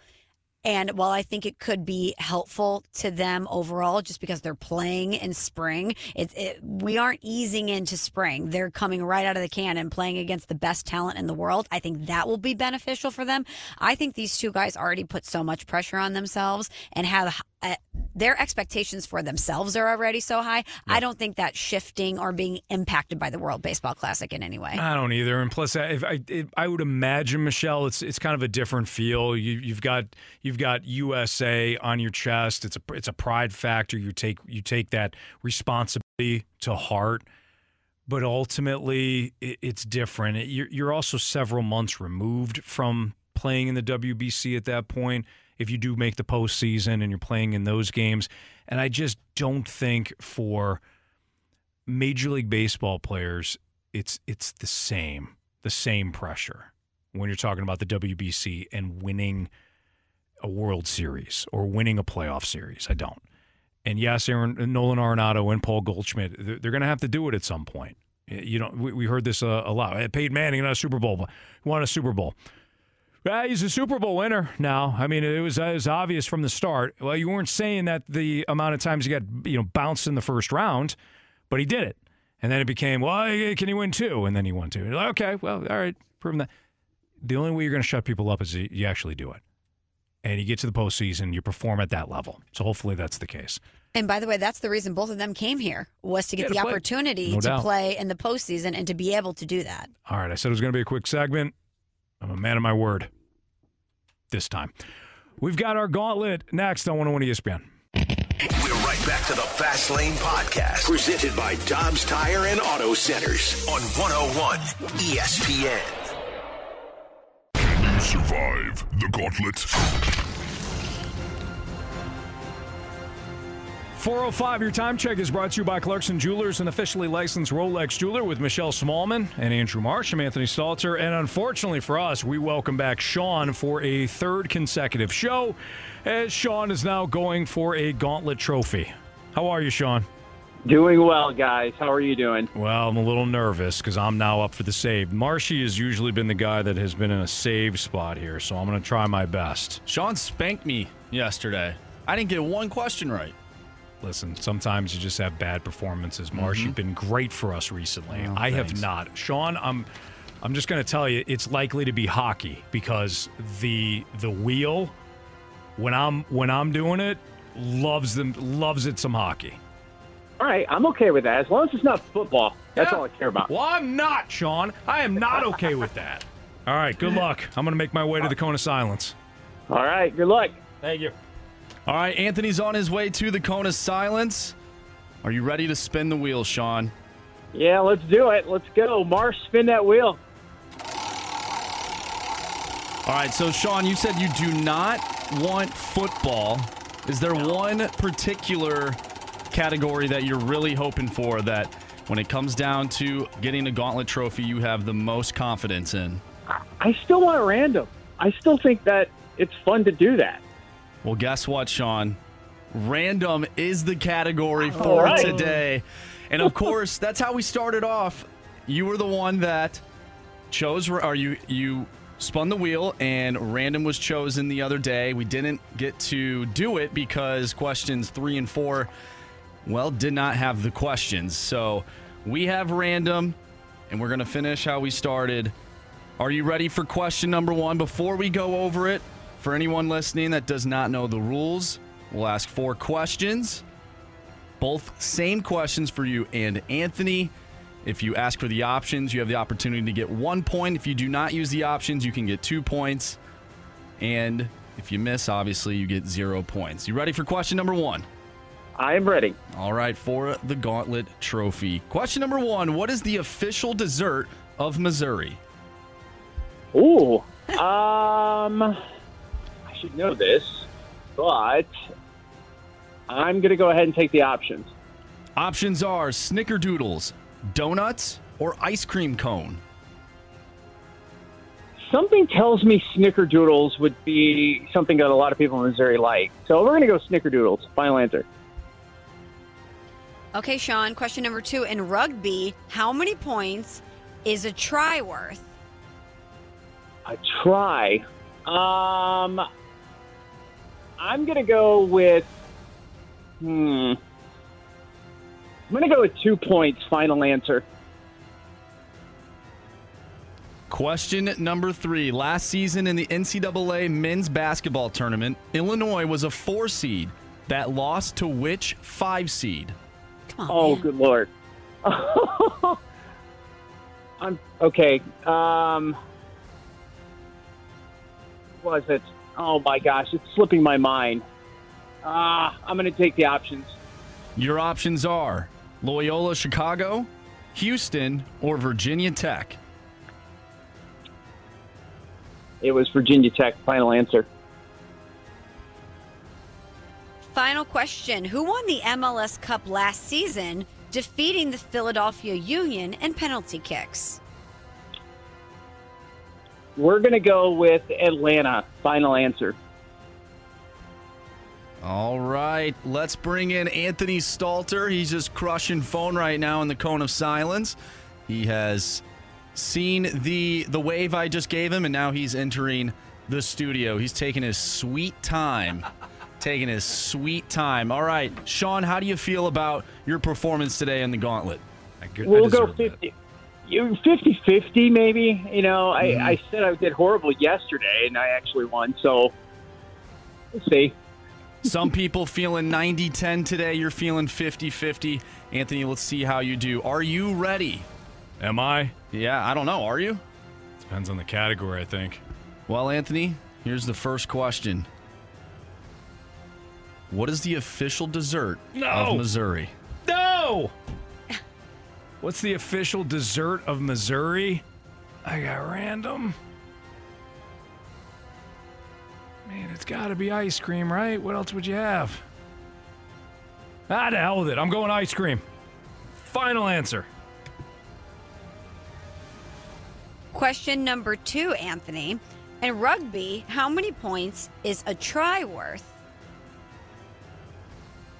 Try. How many points is a try worth? Try, I think 3, but it's probably spelled differently. Can I have the options? You may. Is it 5, 6, or 7? I'm so glad I asked. 5, 6, or 7. Let's go with 6, the even number. Final answer. Question number 3, Anthony. Last season in the NCAA men's basketball tournament, Illinois was a 4 seed that lost to which 5 seed? Illinois lost last year. Oh, man. This feels like a personal attack. Can't remember a year ago. Can't remember last week.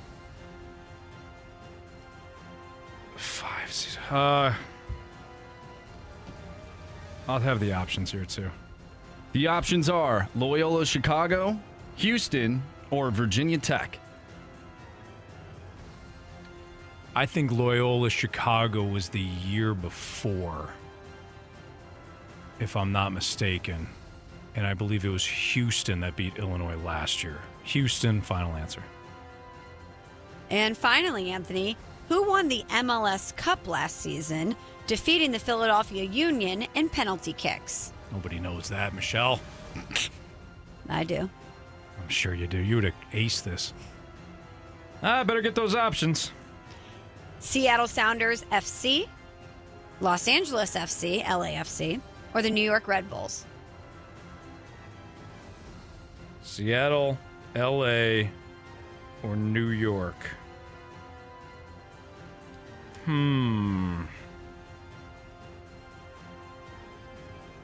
Let's go with Seattle. Final answer. All right. Whew. Let's go over these questions, gentlemen. We'll start with that last one. Question number 4. Who won the MLS Cup last season, defeating the Philadelphia Union in penalty kicks? Sean, you did not use the options. You said Atlanta. After Anthony did use the options, we know that was not one of the options. Anthony, you said Seattle. The answer is? The answer, guys, is LAFC. So 0-0 after 1. Let's go to question number 2. In rugby, how many points is a try worth? Right off the bat, Sean, you said 2 points. Anthony, you used the options and you said 6 points. The answer is? 5. So 5 points. Still We're off to a good start, Sean. knotted up Yeah, I know. at 0. Question number 1. What is the official dessert of Missouri? Sean, you used the options. You said snickerdoodles. Anthony, you did not use the options. You said ice cream. This one could be controversial, but the answer is Ice cream cone.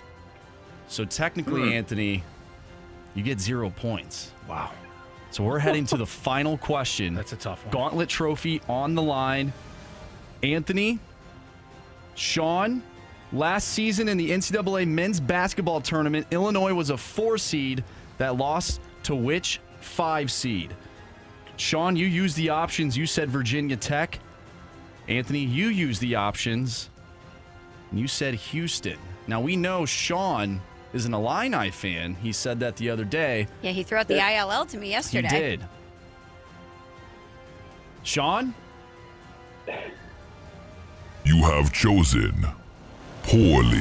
You lose. Not today. Sorry about that, Sean. The correct answer was Houston, those Anthony. Cougars. Oh. Wow. And I knew that after he answered it. I was like, you know what? Yeah, it was Houston. I remember that.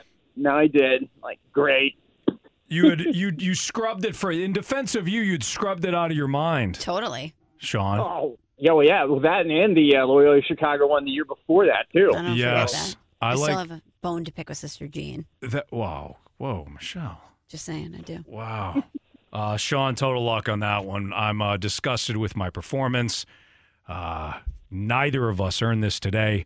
Unfortunately, I deserved it just a little, tiny bit more than you for knowing that one question. So, No, it was great. This has been a lot of fun. I really do appreciate it. This has been a blast. And by the way, Aaron Rodgers 90-10, he's 0-100 for me because I'm a Bears fan, so he can go to New York as quick as possible. we're all hoping for maybe a snapped femur at some point, right, Oh, Sean? no. Oh. Whoa. What? Don't go full Italian on him. What? Come on. I We didn't don't say wish who. injury. I didn't say who. I just said a snapped femur. Could be You for anybody. alluded to it. Could be anybody. Could have been somebody in jail that I was talking about. Were we talking about Stan Kroenke? Yeah. Well, Maybe. You guys, yesterday was a totally different conversation. We had the Grim Reaper knocking on their Yeah. door yesterday. That's true. I said, You snapped know femur. what? Now everybody's upset. Come on. Fair point. Sean, thanks for listening. Thanks for playing. You got it, guys. Great show. Take care. Thank you. Sean. Appreciate it. Guys, is the ice cream cone a nod to the 1904 St. Louis World's Fair? Why wouldn't it be candy or not cotton candy? No, because wasn't it didn't they invented invent here? No, I think the ice cream cone was invented at the World's Fair in St. Louis. Wasn't cotton candy also? Oh, they called it fairy floss, I think, was the... Oh, shout out to Fairy Floss. I think Why they did we called it change the Fairy name? Floss. That's way better. I don't know. But I think I remember it being like, oh, it was a really hot St. Louis day, and they ran out of stuff to put the ice cream in, so they threw it in a waffle, and it became the ice cream the cone. waffle cone? Yeah, I think that was invented at the World's Fair. No? Hey, well, look, I got 1 point on this random trivia. I don't know why I'm asking you. We'll go with you. Well, Yeah. a lot of people are Let me saying. Google it. Let me ask Google. Stand by. A lot of people are saying here on the text line that they would have given you ice cream. Well, thank you. No. The cone is totally different. I agree. It's the vessel that holds the ice cream. It's the vessel. They're two totally different things. You can eat ice cream in a bowl. You can eat it in a cup. But we're not going to, we're not going to accept that. It's the cone. Like, no, that's not the state dessert. Is the cone? You got to have the ice cream. Ice with the cream cone. in a cone. Yeah. Now, maybe it should have said ice cream in a cone instead of ice cream cone, because some people be like, oh, I'm not just eating the cone. No, who's going to have that as their dessert of choice? Right, but I Steak could dessert. I could put steak in an ice cream cone, and it's still the cone. You know what I'm saying? I guess if you go, hey, I want to The go get an vessel's ice still the cream same. cone, you know that the ice cream is going inside the cone. It's just the name of the ice cream. You could put whatever you want in the cone, though, and the cone remains the same. I don't like it. You could put chicken in it. That sounds pretty good. Chicken and waffles. Oh, waffle yeah, cone. get a little honey drizzle in there. What's up? Ooh, I'm hungry. And by the way, confirmed, 1904 World's Fair ice cream cone, the origin. Okay, well, there it goes. It's got a little backstory. Michelle, you would have gotten 6 points probably on this. You would have known Well, I know L.A. Houston. and Houston. So you would have 4. I imagine with the options, you get to 5 with the ice cream cone. Yeah, maybe. I had no idea on the rugby one, though. I didn't either. 0% chance I got that right. Hey, maybe congrats on a on the lucky save. guess. Yeah, thanks. Yeah, way to go, Anthony. Good Some work. I Edwin did Perez feel type. I did stuff feel right there. really good about the Houston one. So when you got to that and he said Virginia Tech, I felt good about it. Other than that, there's nothing that makes me feel dumber than participating in the random portion of the gauntlet. So Well, Anthony, you tried. I did. You didn't get 5 points, but I won it. You tried. One did it today, so that helps. All right. We're going to play What the Blank, the Janet-inspired Michelle segment next on 101 ESPN. We're right back to the Fast Lane Podcast, presented by Dobbs Tire and Auto Centers on 101 ESPN. What the sh**? What's going on? That's just stupid. Are you okay? What the hell? What the hell happened? Surprise, surprise. I don't believe what I just saw. All right, the Janet-inspired What the with Michelle Smallman. What do you got for us, Michelle? I love when Janet says, surprise, surprise. And surprise, surprise indeed, because Aaron Rodgers was on the Pat McAfee show today. And a lot of times Rodgers goes on McAfee and he gives nuggets, but a lot of times he says a lot without saying what we want him to say. But today he openly declared, I intend to play for the New York Jets. So that's the headline of the Aaron Rodgers visit with the Pat McAfee show today. But he had another interesting little jab in there, guys, that made me say, what the blank. Here's what he said. Ask Schefter would I text him when he somehow got my number. I didn't respond to Diana Rossini, I think her name is. But, I would say the same thing that I told Sheffy. Lose my number. Well, Adam Schefter was very quick to respond to this. He tweets out, guys, confirming Aaron Rodgers' report. And it's a screenshot of a text from Aaron. And it says, lose my number. Good try, though. I love that response because he's obviously trying to one-up Schefter, take a dig, and this, he doesn't want that. He doesn't want anything to come out or Schefter to be the one to report it, which I respect. But then Schefter just says, yep, I can confirm it. In the ultimate snark move, which is not, Adam Schefter, it's typically not his thing. Hey, he'll play it straight, and if somebody, takes some digs at him, he'll just keep the feet moving. He's got a lot of things to do. But for him to tweet out, I can confirm that Aaron Rodgers told me to lose his number, I think Schefter got the ultimate one-up on that. I agree. I thought it was played perfectly by Shefty. And guys, I don't know if you saw the tweet, but the most surprising thing to me out of this was it was clearly a screenshot from Adam Schefter's phone. He only had 4 unread text messages, and he had a full battery on his phone. I don't know about you. I just assumed that Schefter's battery would always be teetering like right on the line of green and red, and that he would have like 1,000 unread text messages. Yeah. See, I would assume that he'd kind of keep the text messages clean because he's always on the phone and he's always got to stay on top of the breaking news. So that doesn't surprise me. The battery, though, that's a good call. Unless he's got that thing plugged in all the time. What the Well, speaking of ESPN, NFL insiders, and analysts, let's talk about Dan Orlovsky. This man is not afraid of a take. Dan Orlovsky will give you a take, but his most controversial takes sometimes aren't even about sports. He gets a lot of heat for his food preferences, his food takes, and this one is getting people talking too, guys. So Dan Orlovsky was talking about showering and towels, and he posted this on Twitter. Question is, how many times do you use a towel post-shower till you throw it in the laundry? 30 times or so till it goes in. And I'm wondering, do you guys think that that's too many times? Absolutely. Or is this how you guys are using your towels? No. I thought 30 times before you wash it is outrageous, Dan. So essentially once a month he's washing the towels. Are you serious? Right? That's a lot of bacteria, I imagine, building up on those towels. At most a week, I'm usually about 3 showers or so, and then I'll start to kind of cycle out. But 30 days? Most a week for me. Which is probably a lot. It's probably too much anyways, but... Yeah, I kind of cycle them out, I would say, every 1 or 2 showers. You know, Really?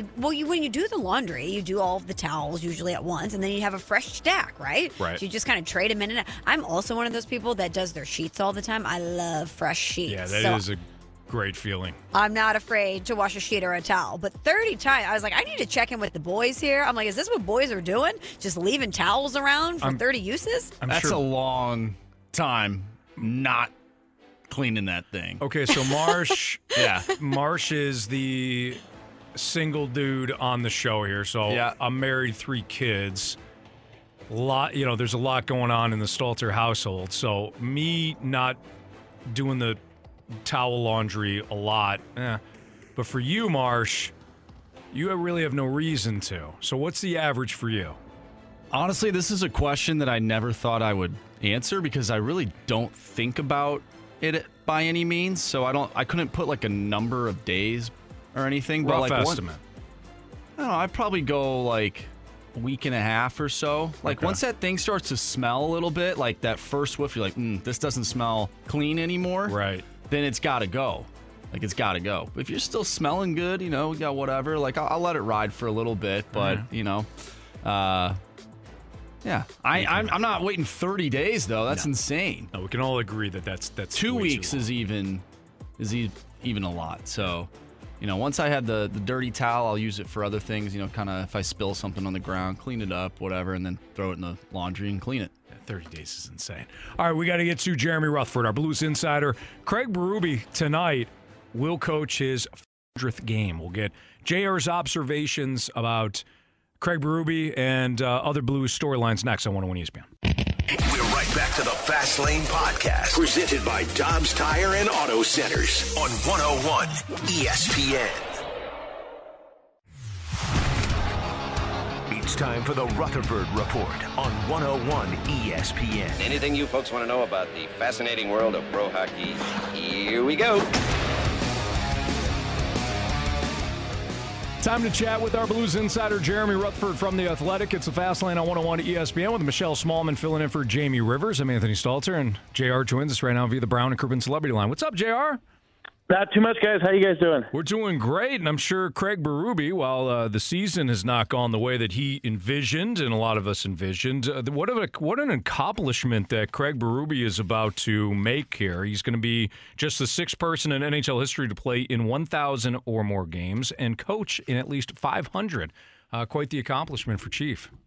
It really is an accomplishment. I wrote a story back in 2021 when he got to 200 victories behind the bench. At that point, he was the 7th in history to play 1,000 and win 200 games. Now tonight he gets to game number 500, and you guys know, covering a lot of different sports, how difficult this is. A lot of times the best athletes, the best players aren't the best coaches. We've seen that over the years, but Craig Berube has been able to adapt, and I think that was the biggest thing I took out of his press conference today.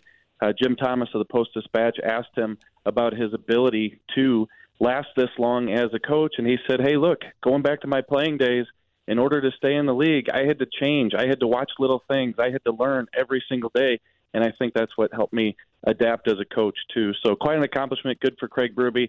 1,000-plus games, 500th coaching game tonight behind the bench. Jaron, speaking to players and members of the organization, what is it about those adjustments and adaptations that Berube has made that's allowed him to be such a successful NHL head coach?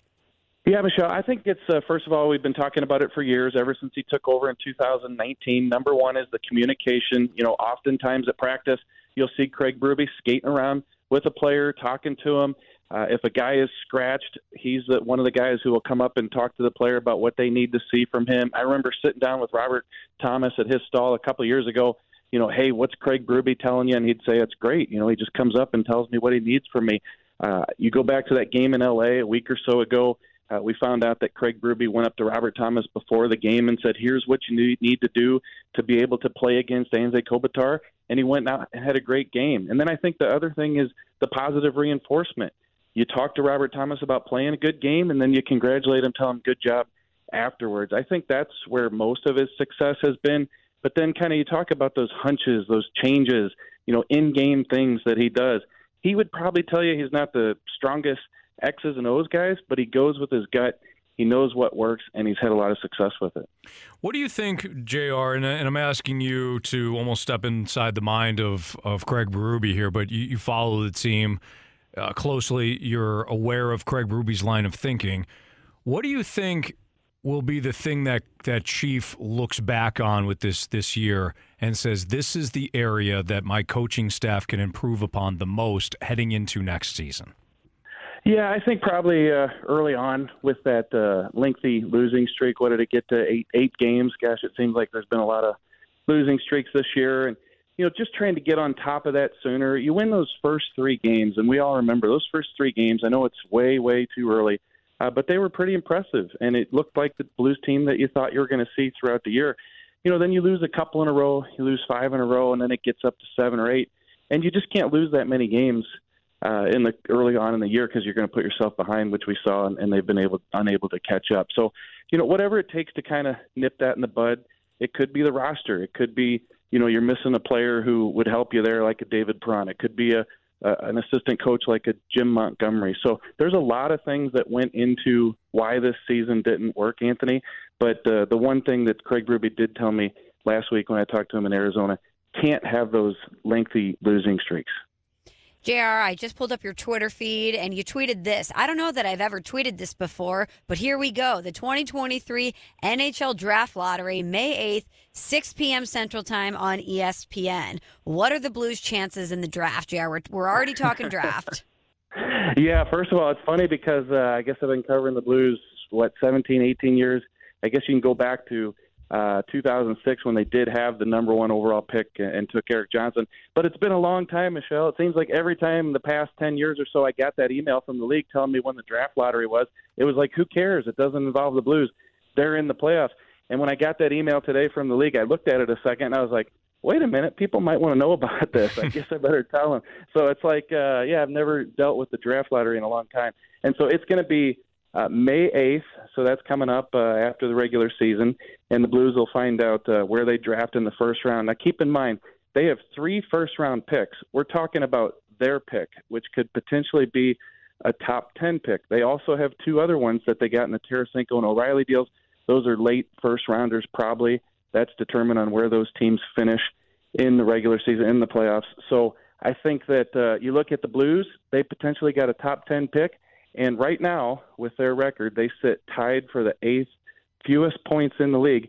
They got about a 5 or 6% chance of jumping up to number 1. Now, also, there's a lot of talk about jumping up to number 1, and that seems pretty slim, 5 or 6%. But you can also jump up to number 2. Those 2 spots are up for grabs. So it's not a great percentage, but if you're a Blues fan, and Michelle, I've heard from a lot of them here lately that don't mind these losses because it gets the Blues a higher percentage chance at that number 1 pick. It is unfortunate, but it is the unfortunate reality that it's what you're kind of rooting for, the team not to do well at this point. So then, of course, you get the higher pick. JR, I know that this situation is ongoing, and you might not have all the answers, but a lot of people are wondering how Blues fans are wondering how they're going to be able to watch their team with the news coming out last night that Bally Sports and their parent company are filing for bankruptcy. So what do you know, and what can you tell our listeners and Blues fans about where they can watch the coverage now and in the future? Yeah, I just actually got done reading the piece at The Athletic written by Mike Russo, and he was able to, I guess maybe in a group of reporters, talk to Gary Bettman, and Gary Bettman said that it is an issue in terms of the regional coverage of a lot of local teams. I think it's 14 teams, including the Blues, that this encompasses. But Gary Bettman's message to everyone was that these games will be covered through the end of the regular season. And obviously that's not much time. You know, you're just talking about a 15 or 20 games for most teams. And then we know once it gets into the playoffs that the national stage and the national coverage kicks in. So this will be something that the league is going to have to address with the TV regional coverage filing bankruptcy and the future potential of not being able to see the games on Bally's like we do here in St. Louis with the great John Kelly and Darren Pang. But something will have to be resolved in the future as they try to navigate what is really a difficult future in terms of how are we going to get our games? How are we going to digest sports coverage in the future? Will it be this regional coverage? Will it be streaming? That's what the league is kind of tackling right now. But no worries right now in terms of the Blues through the end of the regular season as to where it'll be. It'll be on Bally's. JR, great stuff. Appreciate the Blues coverage at The Athletic and for you coming on today.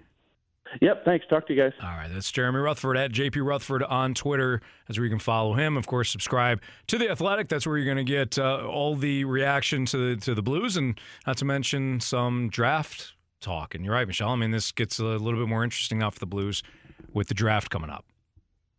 Indeed it does. And to JR's point, when's the last time that we were focused on the draft lottery? Fortunately, not. It's been a while, so that's good. It has been a minute. No kidding. That's Michelle Smallman. She's filling in for Jamie Rivers today. I'm Anthony Stalter's the Fast Lane on 101 ESPN. We get our Sports Six-Pack coming up, so you got a question for us?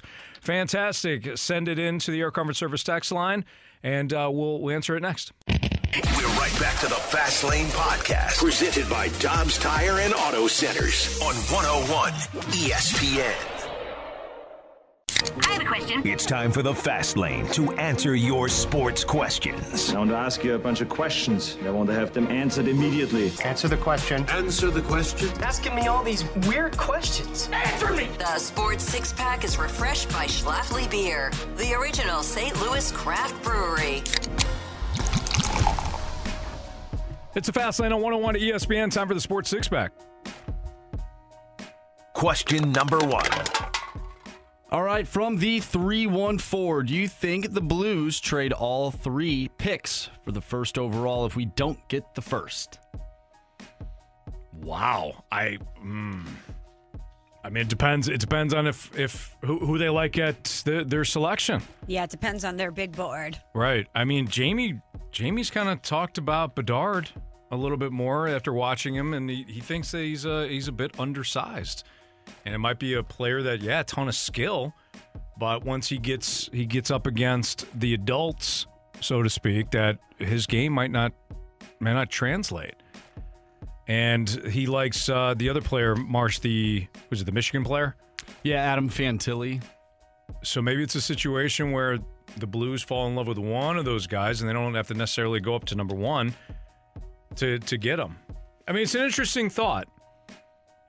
But if you're looking at kind of what you have in the minors right now and projecting a little bit, if you feel good with that next wave, and that next wave is already kind of here with like Jake Neighbors, but when Scott Perunovich is healthy, Scott Perunovich, if you're okay with that next wave, then why not package up some picks and go up?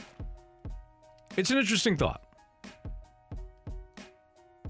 I personally I don't think whoever does get the first or second overall pick will trade it. Will even trade it. I think they would rather have those two. I'll just, for the sake of the conversation, I'll call them generational type players, since people want to throw that word out there, right? Connor Bedard, the next Connor McDavid or whatever. And this Adam Fantilli, if he's anything, like a lot of the players that come out of Michigan, he'll be pretty good. So, yeah, I don't see whoever gets those first two picks even trading for 3 picks, because, those are going to be lower first-round picks. And, it's a could change your franchise. It could. Right. One player could change your franchise. So I don't even see that happening. Question number 2. We talked earlier about the Diamond Sports Group filing for bankruptcy, of course, out of Bally Sports and whatnot. And from the 314, is Brad Thompson affected by the Bally Sports mess? So I mean, yeah, I'm sure he is. He is affected by it. To what level, I don't know. But look, ultimately, they're going to still show games. Yeah. They're still going to show games. They're still going to show games on Bally Sports Midwest for the time being. If somebody purchases that group, or the Cardinals decide to go and do the Yes Network thing, or MLB.com steps in and says, all right, we're going to put these games on MLB TV at a subscription service, you're still going to have games. You're still going to have Chip Kelly and Brad Thompson working. So, yeah, I'm sure he will be impacted. I'm sure he already has been impacted to some degree. It's nerve-wracking, I'm sure. But I'm sure Brad's just going to be Brad's going to be fine. Yeah, I'm sure everybody who works for Bally, if this happens the way we're projecting it to be, will be impacted at some point. But I imagine whoever decides to broadcast Cardinal baseball is going to want Brad Thompson in that booth. So absolutely. I think whoever's signing his checks might change, but I think hopefully he'll be just fine. And the Cardinals do have a say. The Cardinals the Cardinals have to approve. It was the Cardinals that went out and hired Chip Kelly. The Cardinals have to say, hey, we're okay with Brad Thompson getting X amount of games. And the Cardinals, and rightfully so, are huge fans of BT, who's a mega talent here. And I think, again, he's going to be just fine. Question number 3. From the 314, Anthony. Yes, sir. The Falcons have signed some players. Yeah. They have draft picks. They're loaded. I see a playoff team. Yes. Do Thank you. Yes, of course. Thank you for texting that in. Finally, somebody realizes that when you bring back 2 of your top offensive linemen. Wait, is that your phone number? Don't look at it. Don't look at it too closely. Okay. It's not 314, is it? Yeah, it is. Yeah, that's me. Yep, I texted it in. That's embarrassing. You finally read it. You've been texting in. Wow, you finally read it. That's interesting. Wow. In all seriousness, the Falcons had a lot of cap space, just like the Bears. The Bears had a lot of cap space. They were going to use it. They also are a team that has been hell-bent on not getting back into cap issues like they have been. And I think that thus far they've had a really good offseason. They need to completely redo the defense. They signed Jesse Bates, and they signed a couple players from New Orleans because they hired the assistant defensive coach as their new DC. So you get some Saints players in there. But it all depends on what Ritter does in his next step. Because Desmond Ritter's going to be the starter. I know they signed Heineke. Heineke gets starts if Desmond Ritter doesn't take that next step. And I don't think Desmond Ritter's like the long-term future. I think they'll have an eye on next year's draft. But that was a team that was incredibly competitive with Marcus Mariota last year, and Mariota wasn't good. They can run the ball. Their defense is improving. Playing a bad division. Yeah, I could see them maybe as a wild card team next year. If not a Super Bowl contender. Oh, whoa. Marsh, thanks for saying that. Oh, boy. Question number 4. All right, we've been talking about Aaron Rodgers a little bit today. Some people don't like him. Some people don't even want to hear about him.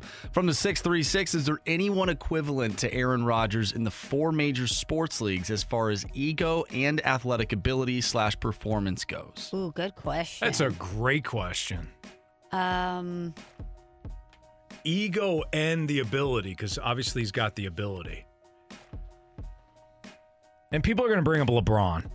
But I don't think LeBron's got the same ego as Aaron Rodgers. I mean, Michelle, you feel free to correct me. He might be the closest. You know who I first thought of was Kyrie, but because they're both philosophical. yeah, and they're both controversial, and they both think they're smarter than everybody else. Mm-hmm. That's a good one. That is a really good one. I wouldn't put LeBron in the same category. I know some people would, but I personally wouldn't. I think the things that annoy people about LeBron is like the Taco Tuesday, and things and like the decision. And the decision. But my word, it's been a while. Come on, he went back. He won there. The confetti has fallen in Cleveland. I think he's atoned for the decision. He won with Kyrie. He won with Kyrie. I mean, come on. His greatest accomplishment thus far is going back to Cleveland and dragging the corpses that he played with and still winning with Kyrie. But I think he'd be the closest. I would put Kyrie up there because, I mean, he's not the number one, even though he tried to be and wanted to be. He's not like the number one guy on the team like Aaron Rodgers is, which LeBron certainly is. But I think as far as like he's constantly making headlines and everyone's annoyed with him all the time. Mm-hmm. When's the last time you saw a headline about Kyrie and you weren't annoyed? You're always annoyed. Totally. And I don't think there's a baseball player out there like that right now. I'll tell you who. I'm glad personally he's kind of irrelevant right now, but somebody that was in that same vein, not as popular, but is Trevor Bauer. Oh yeah. Like push the off field stuff to the side. He was somebody, smartest guy in the room, arrogant, incredibly talented. Ticked off his teammate, ticked off Garrett Cole famously at UCLA. Those two guys were studs at UCLA, did not get along.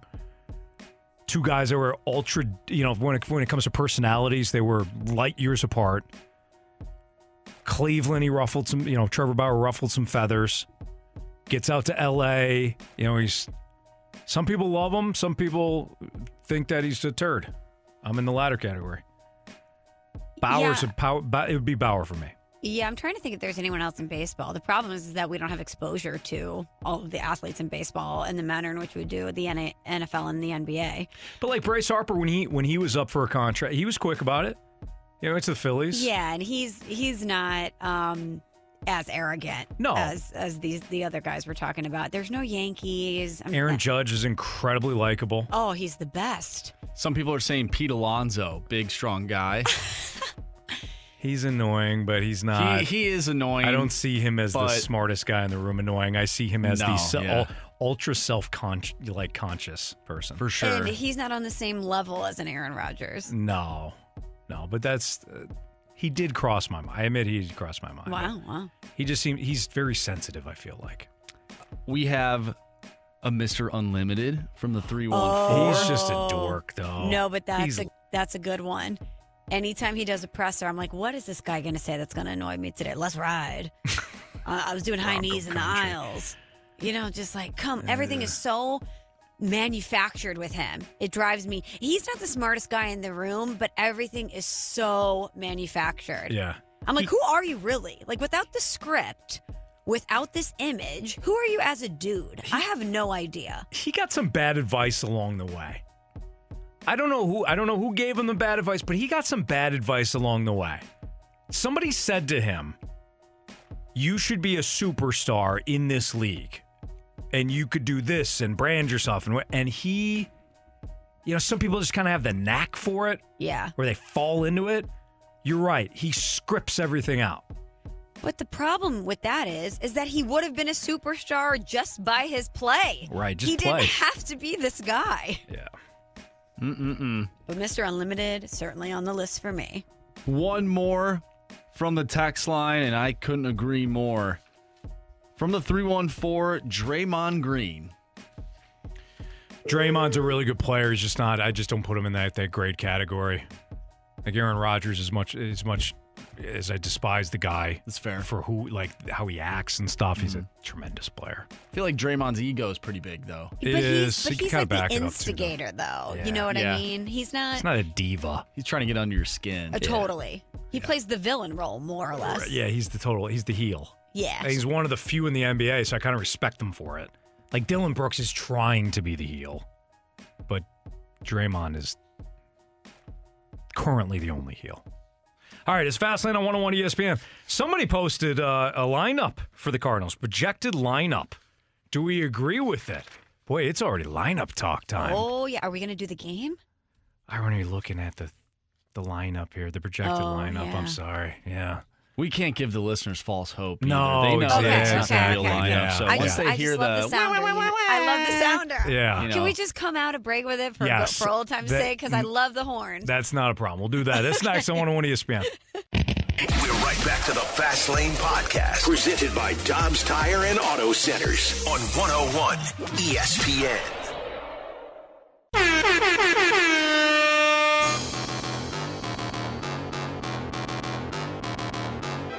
All right, there you go, Michelle. Thank you. The lineup game horn was sound. Now, we don't have a lineup to go over. No, so I'm going to drop this bed down. I like that. Okay. You don't want to confuse anybody. But you hype me up, guys. Thank you for That's the that. key. Absolutely. 5:07, your time check is brought to you by Clarkson Jewelers, an officially licensed Rolex jeweler. So the reason why we fired the lineup game horn is, Michelle, even though we're not going to play the lineup game, we are going to talk about it. And you wanted to hear the lineup game horn. And really, horn siren, it's appropriate. We're going to talk about the lineup game. You got to fire it once. So, Michelle, MLB.com, projected lineups and rotations for every MLB team. Here's what they have for the Cardinals' projected lineup. Do we agree with this? So, leading off, they have Brendan Donovan playing second. They got Jordan Walker hitting second, playing left field. Mm-hmm. Paul Goldschmidt, third, playing first. Nolan Arenado is your cleanup hitter and playing third. Wilson Contreras behind the dish, hitting fifth. Nolan Gorman, your DH, hitting sixth. Tyler O'Neill in center field, batting seventh. Lars Nootbaar in right, batting eighth. And Tommy Edman is your shortstop, batting ninth. There is one big change that I would make. But, Michelle, I want to go to you first. We might be making the same change because I don't think that Jordan Walker will be starting in left field come opening day. Oh, okay. So you DH then? Yes, I have him penciled in as my DH. Do you have him hitting second?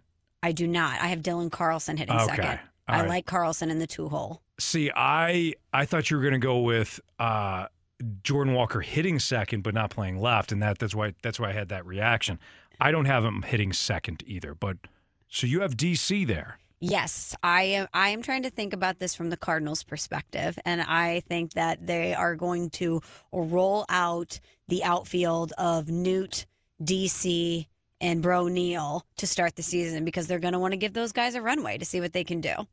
And Walker hitting, and Walker and I is have your Walker DH. as my DH. Ah, man, I like that. Thank you. I like that from the Cardinals' perspective. Me too, because again, if you can kill two birds with one stone, you can get Jordan Walker his ABs, get him up at the major league level, get some seasoning, while also finding out whose spot he's going to take in the outfield. Sure. And what you have from a leverage standpoint, what pieces you have to potentially move and go out and get something else that you might need come deadline time. But I would set the tone with the fan base. Hey, he's here. He's going to get his at-bats. You're going to see Jordan Walker, but we're going to figure out this outfield. We're going to give these guys their shots too. I like that. Thank you. You also have the built-in excuse too with Dylan Carlson and his arm injury, the arm fatigue, that you just, hey, great spring, but you're not going to play center field with dead arm. Now, I don't know where he is in the process right now, like right this instant, and we don't know where he's going to be in a couple of weeks. Opening day is March 30th, and it's March 15th. So maybe Dylan Carlson is just, they don't, maybe he's on the IL to start. Maybe, yes. This is all pending all of that, obviously. Sure. But I'm just thinking about the fever pitch the fan base will be in if Jordan Walker is your starting left fielder come opening day. And I just think about his maturation and the pressure that's already on him. And if everybody's healthy, I would have him as the DH. Okay, see, I would have Goldie hitting second. Really? Oh, Yeah. interesting. To me, Paul Goldschmidt has always been like a great 2-hole hitter, because what you want in that spot is somebody that has RBI potential, which we know Goldschmidt does, but is somebody that's got plenty of on-base potential too. Because you either, you assume, all right, Brendan Donovan takes a great at-bat, he gets on first. Maybe he walks. So you have an opportunity for Goldschmidt, either move him over with a base hit or he gets on base. High OBP in Goldie, he gets on base. Now you got a table setter, and I got Arenado hitting third. Wow. This projection is Arenado hitting fourth. I don't hate it. I got Contreras hitting fourth, though. Because I don't want another. For me, Contreras makes a lot of sense hitting fifth. I think ultimately he's an excellent, a great option for 5. But I don't love the other options for 2 outside of Goldschmidt or 4. O'Neill, to me, O'Neill's going to bat 5th. Okay. I'm not moving him up to clean up or 3rd. This is somebody that, 2 years ago flourished. Last year, I don't know if it was the weight of the arbitration, the fact that he was being, the expectations were high. Mm-hmm. I don't have him hitting that high. I got Contreras 4th. Wow. If I can find a better 2 option, and I don't think it's Walker. I got Walker 6. If I can find a better option to hit 2, then I'll move everybody down. Goldie 3, Arenado 4, Contreras 5. That's my thoughts. Can I give you my crazy lineup? Because I have a whole bunch of different wrinkles of this. Okay. There's a lot of things being scratched out on this sheet. I like it. Okay. What about this? Try this on for size. And again, we're just being creative. We're just throwing some things out there. What about Lars Nootbaar leading off? Love what he's doing in the WBC. A little spark of energy out of Newt. He's got that vibe to him. Set the table. Table setter, Lars Nootbaar, okay? DC in the 2-hole. He's comfortable there. I'm good with that. Goldie 3. Arenado 4. What about Jordan Walker as your DH hitting 5th? And then Contreras 6? What about O'Neill 6, Contreras 7? I know. I said it was creative. Maybe flip those two. I would flip those 2 only because I think Contreras is consistently a better hitter than O'Neill. And you paid him. You don't want to put him all the way down the lineup. Good point. Okay. So we'll flip those. 2. I'll have Contreras 6, O'Neill 7, and then a little power and spark and speed in the 8-9 with Donnie Baseball and Tommy Edman. Okay. Almost bookending it there with those guys. But it's kind of that 5, 6, 7 where I think you could get a little creative, switch things around. Yeah, for what it's worth, I love Edman 9. You get the double lead off. 100%. Edman's got he's got a little bit of pop, but he's got plenty of on base and double. I think Edman hitting 9th. I think that's a perfect spot for him. I have Newt leading off. I have Brendan Donovan batting 2nd. Okay. I like that. Those 2 guys right there. Goldie 3, Nolan Arenado batting 4th. I have Contreras 5th. I have Tyler O'Neill batting 6th and Jordan Walker batting 7th in left field. I think those 2 could flip as the season rolls along, but I like having Walker lower in the lineup. He's a rookie. Let him get some reps. There's not a lot of pressure at the top of the lineup. Plus, if he does produce in the regular season, it lengthens your lineup. 8th, I have Yepez and Gorman in that DH role, depending on who's pitching and the matchups there, and then Tommy Edman batting 9th. So I do not have Dylan Carlson in this lineup. I don't really know how he fits in if Jordan Walker is producing. I guess it really is going to come down to if you're not producing, then you're not playing. Right. Which is a good thing to have if a guy's not hitting well, you have another player right there that can jump right in and help the ball club. Sure. I don't hate the Lars Nootbaar, Brendan Donovan 1-2 punch. I don't either. I like it. You got some on base there, and if that's the case, you can have Lars leading off, Donovan 2nd, and then go to Goldie, Arenado, Contreras. Contreras would be my preferred 5 hitter, and then I would go Walker and then O'Neill. That's what Walker I would 6, like to see. O'Neill 7th. But to start, I would put O'Neill there just because. All right, we're going to give him some runway. Let's put him 6th. And see what he can do. If he does great. Then you keep Walker at 7, and like your first 7 hitters That's pretty good. Honestly, the more we talk about it, guys, that would be my preferred lineup. It'd be Lars leading off. It would be Donovan hitting second, Paul Goldschmidt third, Arenado fourth, Wilson Contreras fifth, Walker sixth, O'Neill seventh, Gorman/Carlson eight, depending on who's playing the outfield and who's DHing that day, and Tommy Edman nine. That'd be my preferred lineup. You have Carlson 8. I don't know. I just like him historically in the 2-hole. That's fine. That's your lineup. Where do you think by the end of the season we're sliding Jordan Walker in the lineup? Third between Goldschmidt and Arenado. That's what imagine him in a Goldie Arenado sandwich. Mm-hmm. I'm so used to Arenado now driving in Paul Goldschmidt. Every time I watch the World Baseball Classic, Paul Goldschmidt's on second base or he's on first. Nolan Arenado's hitting the ball down the third base line, and you see Goldie. He's just chugging along the bases, making his way home. Like, I want to see that every day this summer.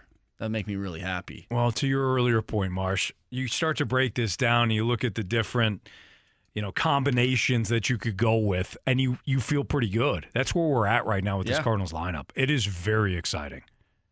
Yeah, imagine in any particular order, though, Goldie, Arenado, Walker, Contreras, O'Neill. If O'Neill's power is there. That's insane. And you can talk about Ollie's versatility. I mean, you could have some fun with that.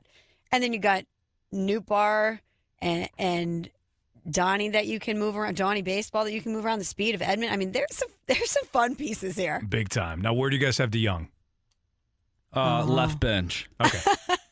Anthony, we got a question from the 217. I was just looking for that pause from you guys. I got it. I was like, We get a question from the 217. Are we too right-handed? Is it a right-handed heavy lineup? Yeah, yes. But the Cards do hit lefties really well, so. Yeah. I mean, yeah, probably. But how else would you do it? You've got some lefties in there. Mm-hmm. You can kind of break them up. When Gorman's in the lineup, you can kind of break it up with with some lefties. But that's something that I get why baseball is all about the matchups, right? Everybody's playing the splits. I understand that. But for me, if you've got hitters, you got hitters. And this is a lineup with, I'll use that dangerous word, potential, but it's got the potential to be one of the best in the National League. that is such a dangerous word. I know. I almost didn't use it. It's a Fast Lane on 101 ESPN with Michelle Smallman and Andrew Marsh. I'm Anthony Stalter. The biggest national story of the day just got more interesting. We'll tell you why next on 101 ESPN. We're right back to the Fast Lane podcast, presented by Dobbs Tire and Auto Centers on 101 ESPN.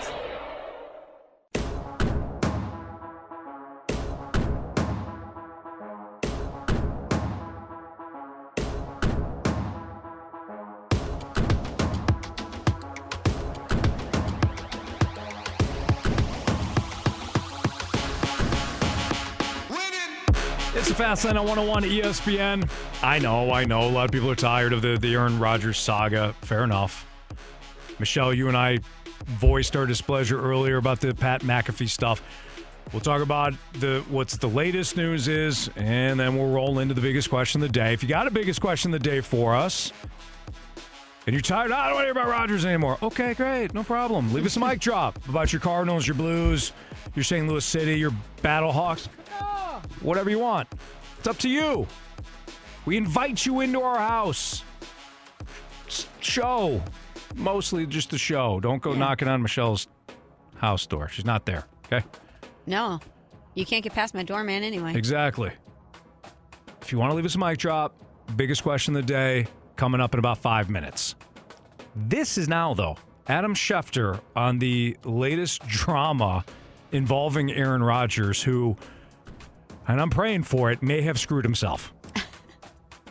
Well, look, we know that he wants to play for the Jets, and he intends to play for the Jets. And we know that the issue now, what's holding this up, is the compensation between the two teams. And each side is going to have its own respective stances. The Jets look at the model that Mike Tannenbaum helped create when he traded for Brett Favre, another great Packers quarterback. That was a conditional fourth-round pick. So you have the Packers wanting to extract maximum conversation. You have the Jets wanting to offer fair but minimal conversation. You have Aaron Rodgers wanting to go to the Jets. And by the way, Aaron Rodgers wants as many new resources for his new team That's right. as he can get. He doesn't want his former team that drafted his successor to go use the Jets draft capital when he wants it in New Jersey. And so now we have a standoff. Okay, so the last part there was key. Now we have a standoff. So just to kind of make sense of what Schefter just said there, the Packers are in the driver's seat. Mm-hmm. What Aaron Rodgers did today by going on the Pat McAfee show and saying he's intending to play for the Jets, and now the Jets and the Packers just need to find out the compensation. What Rodgers did was he put his hopeful new team into a corner, because Aaron Rodgers is essentially saying, hey, Packers, trade me to the Jets. And the Packers, who have already moved on mentally, Jordan Love's their guy. They've moved on mentally from Aaron Rodgers. Contractually, maybe not. But they're saying, all right, well, it sounded like you were ready to retire. That's what you said on the Pat McAfee show today. You went into the darkness retreat with the idea of, I'm either going to retire or go back to the Packers. And Rodgers leaned toward 90% retirement, 10% still playing. And then he came out and he heard that the Packers were looking at trade options, and then he got upset, and then he's like, all right, I'm going to play for the Jets. So the Packers know he's either going to retire or play for the Jets. So the Packers now can go to the Jets. And Michelle, you brought this point up earlier. I went bitter Bob, and I said, just trade him for a third-round pick. Because I'm not thinking about it wisely. I'm just saying, well, Aaron Rodgers, that's all you're worth right now. I went the bitter route. But Michelle, you nailed this earlier when you said that the Packers should hold the Jets hostage. Mm-hmm. He wants to play for you. You're running out of options. Jimmy G went to the Raiders. Mm-hmm. Baker Mayfield, not a great option, but an option, signed with the Bucs today. Taylor Heineke signed with the Falcons yesterday. Andy Dalton signed with the Panthers. Lamar Jackson isn't an option for most teams based on reportedly what he wants contract-wise. And you're not in position to draft somebody that's going to make a huge difference. So we want a lot from you now, Jets. Or turn around to your fan base and explain to them why they signed Alan Lazard without making the deal for Aaron Rodgers. So that's where we're at. I think what Adam Schefter just outlined, Anthony, is that the Jets are fluid. Yes, the Fastlane version of fluid.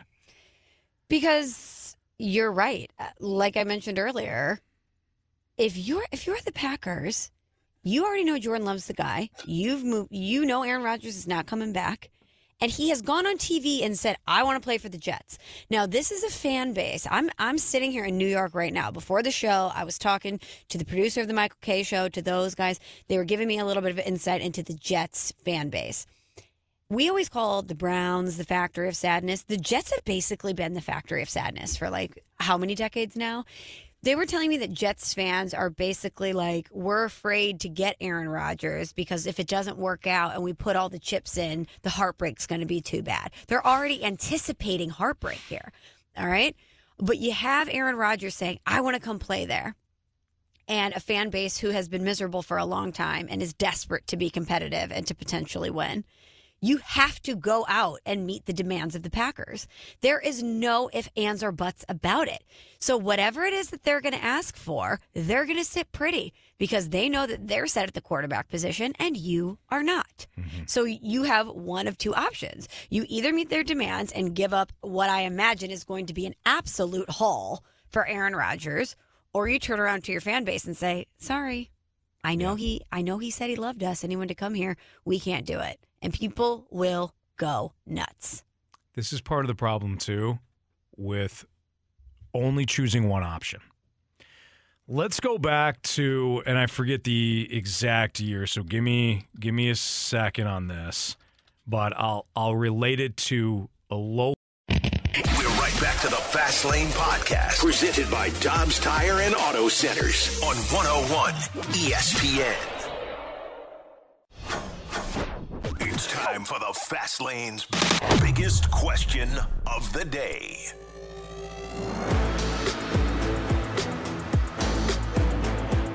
It's the Fast Lane on 101 ESPN. Time for the biggest question of the day, and it comes from Clayton, which I love. My grandfather was named Clayton, so appreciate that. My dad's middle name is Clayton, so always glad to hear from a Clayton. So he's got a question about Donovan, correct, Marsh? Brendan Donovan. All right. Hey guys, how's it going? Question of the day here for you. So I know spring training is just about ready to be wrapped up, and I know we've seen some big-time at-bats from guys like Jordan Walker, big-time at-bats from guys like Mason Wynn, Moises Gomez. Brendan Donovan's been showing off the power. Now, I know spring training might mean something, it might not. Last year, Paul Goldschmidt had his best spring training. He won MVP. That same last year, Paul DeJong had a spring training better than Goldie's, and he slumped again.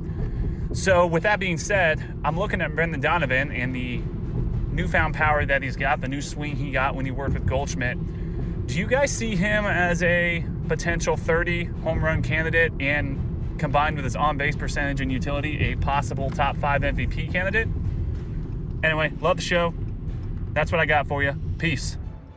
Clayton, thank you, first of all, for the compliment. Thank you for the question. Now, Michelle, you compared Brendan Donovan to an MVP winner yesterday, so I imagine that you're pretty high on Donovan.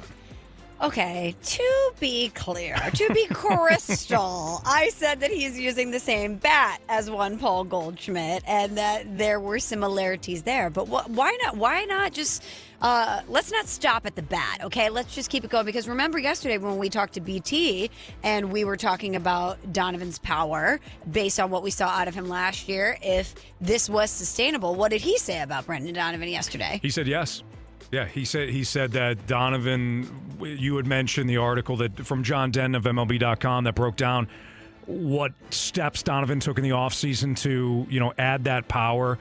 BT talked about not hunching over and getting to a different, load point and changing the bats. His weight. Exactly. So, long story short, yeah, BT thinks it's sustainable. And if so, I don't know if 30 home runs, that's quite a jump for him. That's a lot. But I do think we could be talking about him being a sneaky Cardinals MVP candidate. Maybe not National League MVP. Okay, I was going to say Cardinals MVP? No. But like one of those guys that is a huge X factor for the team. Sure. But I think 30 might be a little high. I'd split that in half. The number that I thought yesterday, because I think he only had 2 last year. I have it right here. Let me pull up his stats. Last year he had 5. Oh, he had 5 last year. 5. It's only 3 more home runs than I said, but I thought he was definitely under 5. Okay, so you're wrong, Anthony. You're wrong on this one, no, Anthony. He's hit 4 so far in spring training? Is that right? Yeah, he's hit 4 in spring training, 5 last year in the 2022 regular season. Okay. In how many at bats? Hold on, keep going while I click over. the number I had was 15, and I thought that might have been a little optimistic too. Could he double that this season? Double what he had a year ago? Absolutely. It was 126 games, 391 ABs. Okay. He had 5 home runs. I think he definitely doubles it. I think he doubles it too. If I set the number at 12.5, you taking the over or the under? Oh God, that's a good number. Like if what what point we're seeing is real, if this adjustment, the way he's distributing his weight, the new bat, if this really unlocks something with him, I'm going over. Okay. And he gets the ABs, I'm going over. All right, so I'm gonna set a proper line on this, okay? Okay. You got Marsh, Michelle, you're both playing. We'll do this real quick. So 9.5, over under. Over. Yeah. Over. So we're talking about home runs for Brendan Donovan. Marsh over 9.5? Yeah, I think he gets 13 this year. Well, hold on. Let's not jump the gun here, man. Sorry. All right, 10.5. Yeah. Over. 11.5. Over. 12.5. Over. 13.5. Over. Under. Okay, 13.5 is a number. 13.5 is the number then. I'm going to give him 15. You're going to give him 15. Mm-hmm. Okay, so I believe in old Donnie baseball. Okay. We got optimistic Michelle. Yeah, I mean, come on, classic. You know me. I'm always going to be like, yay, everyone. Yeah, 20. Come you know on. what? Now that I think about it, 30 home runs is doable Give him the 3-hole. for our Cardinal. All right, I think he lands somewhere between 10 and 15. I think 13.5 is a perfect number. I'll still take the under on that, though. So I'm with Marsh. Michelle's got him hitting 52. Aaron Judge who? Give her enough time, enough show. She'll have Brendan Donovan, Hall of Famer, 52 home runs next season. He could have a 2018 Matt Carpenter type season. You never know, you know? That was the other thing I think BT highlighted. A lot of doubles for Donovan. Yeah, he and did. Matt Carpenter was the absolute, to me, my version of Matt Carpenter, a doubles machine. Oh. Forget after he took Kershaw deep in the postseason. I'm a power guy now, and he was for a little bit. My Matt Carpenter, my version of Matt Carpenter, doubles machine. That was, I thought, when he was at his absolute best.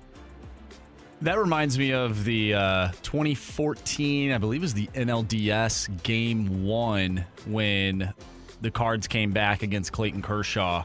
It was sort of a repeat of what happened in 2013, and he hit a deep double that cleared the bases. I believe it was a bases-loaded clearing double, and that is like what I remember of Matt Carpenter. Sure. Him doing that all the time. Was it the 2013 season when they racked up all those doubles as a team? I think Matt Carpenter finished with 682 doubles that year. Don't check the math. I think it's right. I think it is too. Yeah. 682. Yeah, no, Marsh, like I said, don't double, all right, don't overthink it. All right, well. What you miss, criticisms, compliments, next in the Fast Lane. We're right back to the Fast Lane Podcast, presented by Dobbs Tire and Auto Centers on 101 ESPN.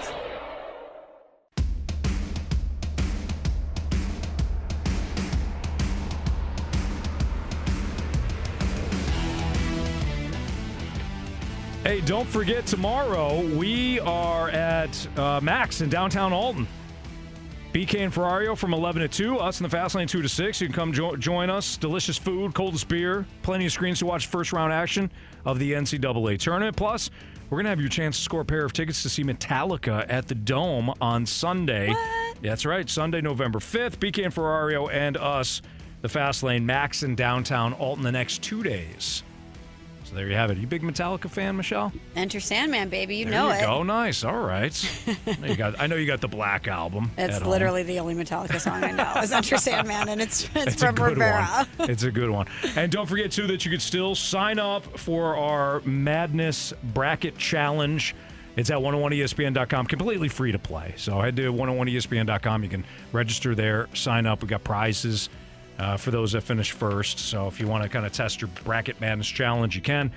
We've got that $250 Fanatics gift card and a 101 ESPN prize pack. It's all brought to you by Neutral and Twin Peaks. If you missed the podcast or you missed our show, download the podcast, 101ESPN.com, or your 101 ESPN mobile app. It's all brought to you by Dobbs Tire and Auto Centers. And, two, while you're downloading podcasts, That's right, Anthony. You better be downloading the newest episode of Soccer 101 featuring myself and Moon Valjean from The Rizzuto Show. Great episode that we just dropped today. City off to the hottest 3-0 start. But more importantly, we have a great interview with City forward Nico Giacchini. And Anthony, you would love him. Paisan. He's half Italian, half Jamaican. I love it. But if you've watched the games, he's one of the players that has emerged as a difference maker out on the pitch. And let me tell you, I don't want to make this comp. No, I'm not. I'm just going to say it this way. When I interviewed Jordan Walker, I turned to Randy and I go, that kid is a star. And yes, he was a highly touted prospect, and I'm just putting all that aside. But the first time I spoke to Jordan Walker, he was composed, he was mature, he gave great answers, he was confident in himself. That's how I felt when I spoke to Nico today. This kid is wise beyond his years. He is a very impressive young player, and I suggest anyone that's excited by City and the start that they're on, they download this and they listen to what Nico has to say about the team. awesome. I've been so impressed with all of the City players. They're great. They give in-depth comments. They don't shortchange you. They've been great, and your podcast has been great with Moon. So definitely check that out. Looking forward to the interview. All right, Marsh, criticisms, compliments. Yeah, let's start with the 636. This was around the same time we were talking about Diamond Sports, a.k.a. Bally Sports, going into bankruptcy, whatever. From the 636, can someone over there tell Anthony to get it together? I'm pretty sure this whole Bally Sports thing is his fault, seeing as he's an A-list radio host. Come on. Oh, that's true. I'm not an A-list. Look, I got you are. nominated. That's it. Riz is going to win that thing. We all know. From the 618, I'd vote for you, Anthony. Me too. That was me. I texted that in. From the 636, he holds Mo accountable. That's pretty important. That's right. Does Riz do that? Can No, of Riz course say not. that he's holding Mo accountable? No, Absolutely not. Not one bit. From the 636, Anthony wants to do drugs in the dark with Aaron Rodgers. You know what? I actually will co-sign on that because I'm the only one making out of that. Like, people are going to be like, what the hell happened here? And I'm going to vanish. What the hell happened to Aaron Rodgers? When did the dark hole, this St. Louis radio host came out? That was it. I think Anthony killed the guy. You might want to lay low for a while. For a little bit. You stabbed him with a trident. From the 636, when Anthony pauses for dramatic effect while speaking sternly, I feel like I did something wrong and want to apologize. Me too. I was watching, who was it who was talking about this? Somebody was talking about it with Dave Chappelle.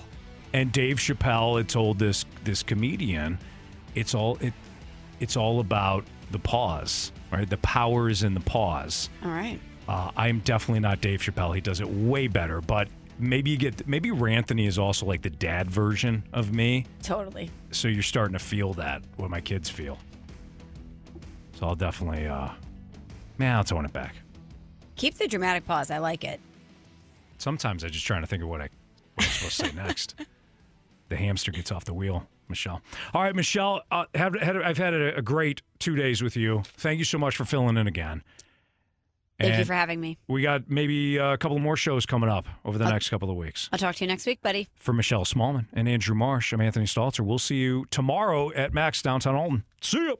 You've been listening to the Fast Lane Podcast, presented by Dobbs Tire and Auto Centers on 101 ESPN.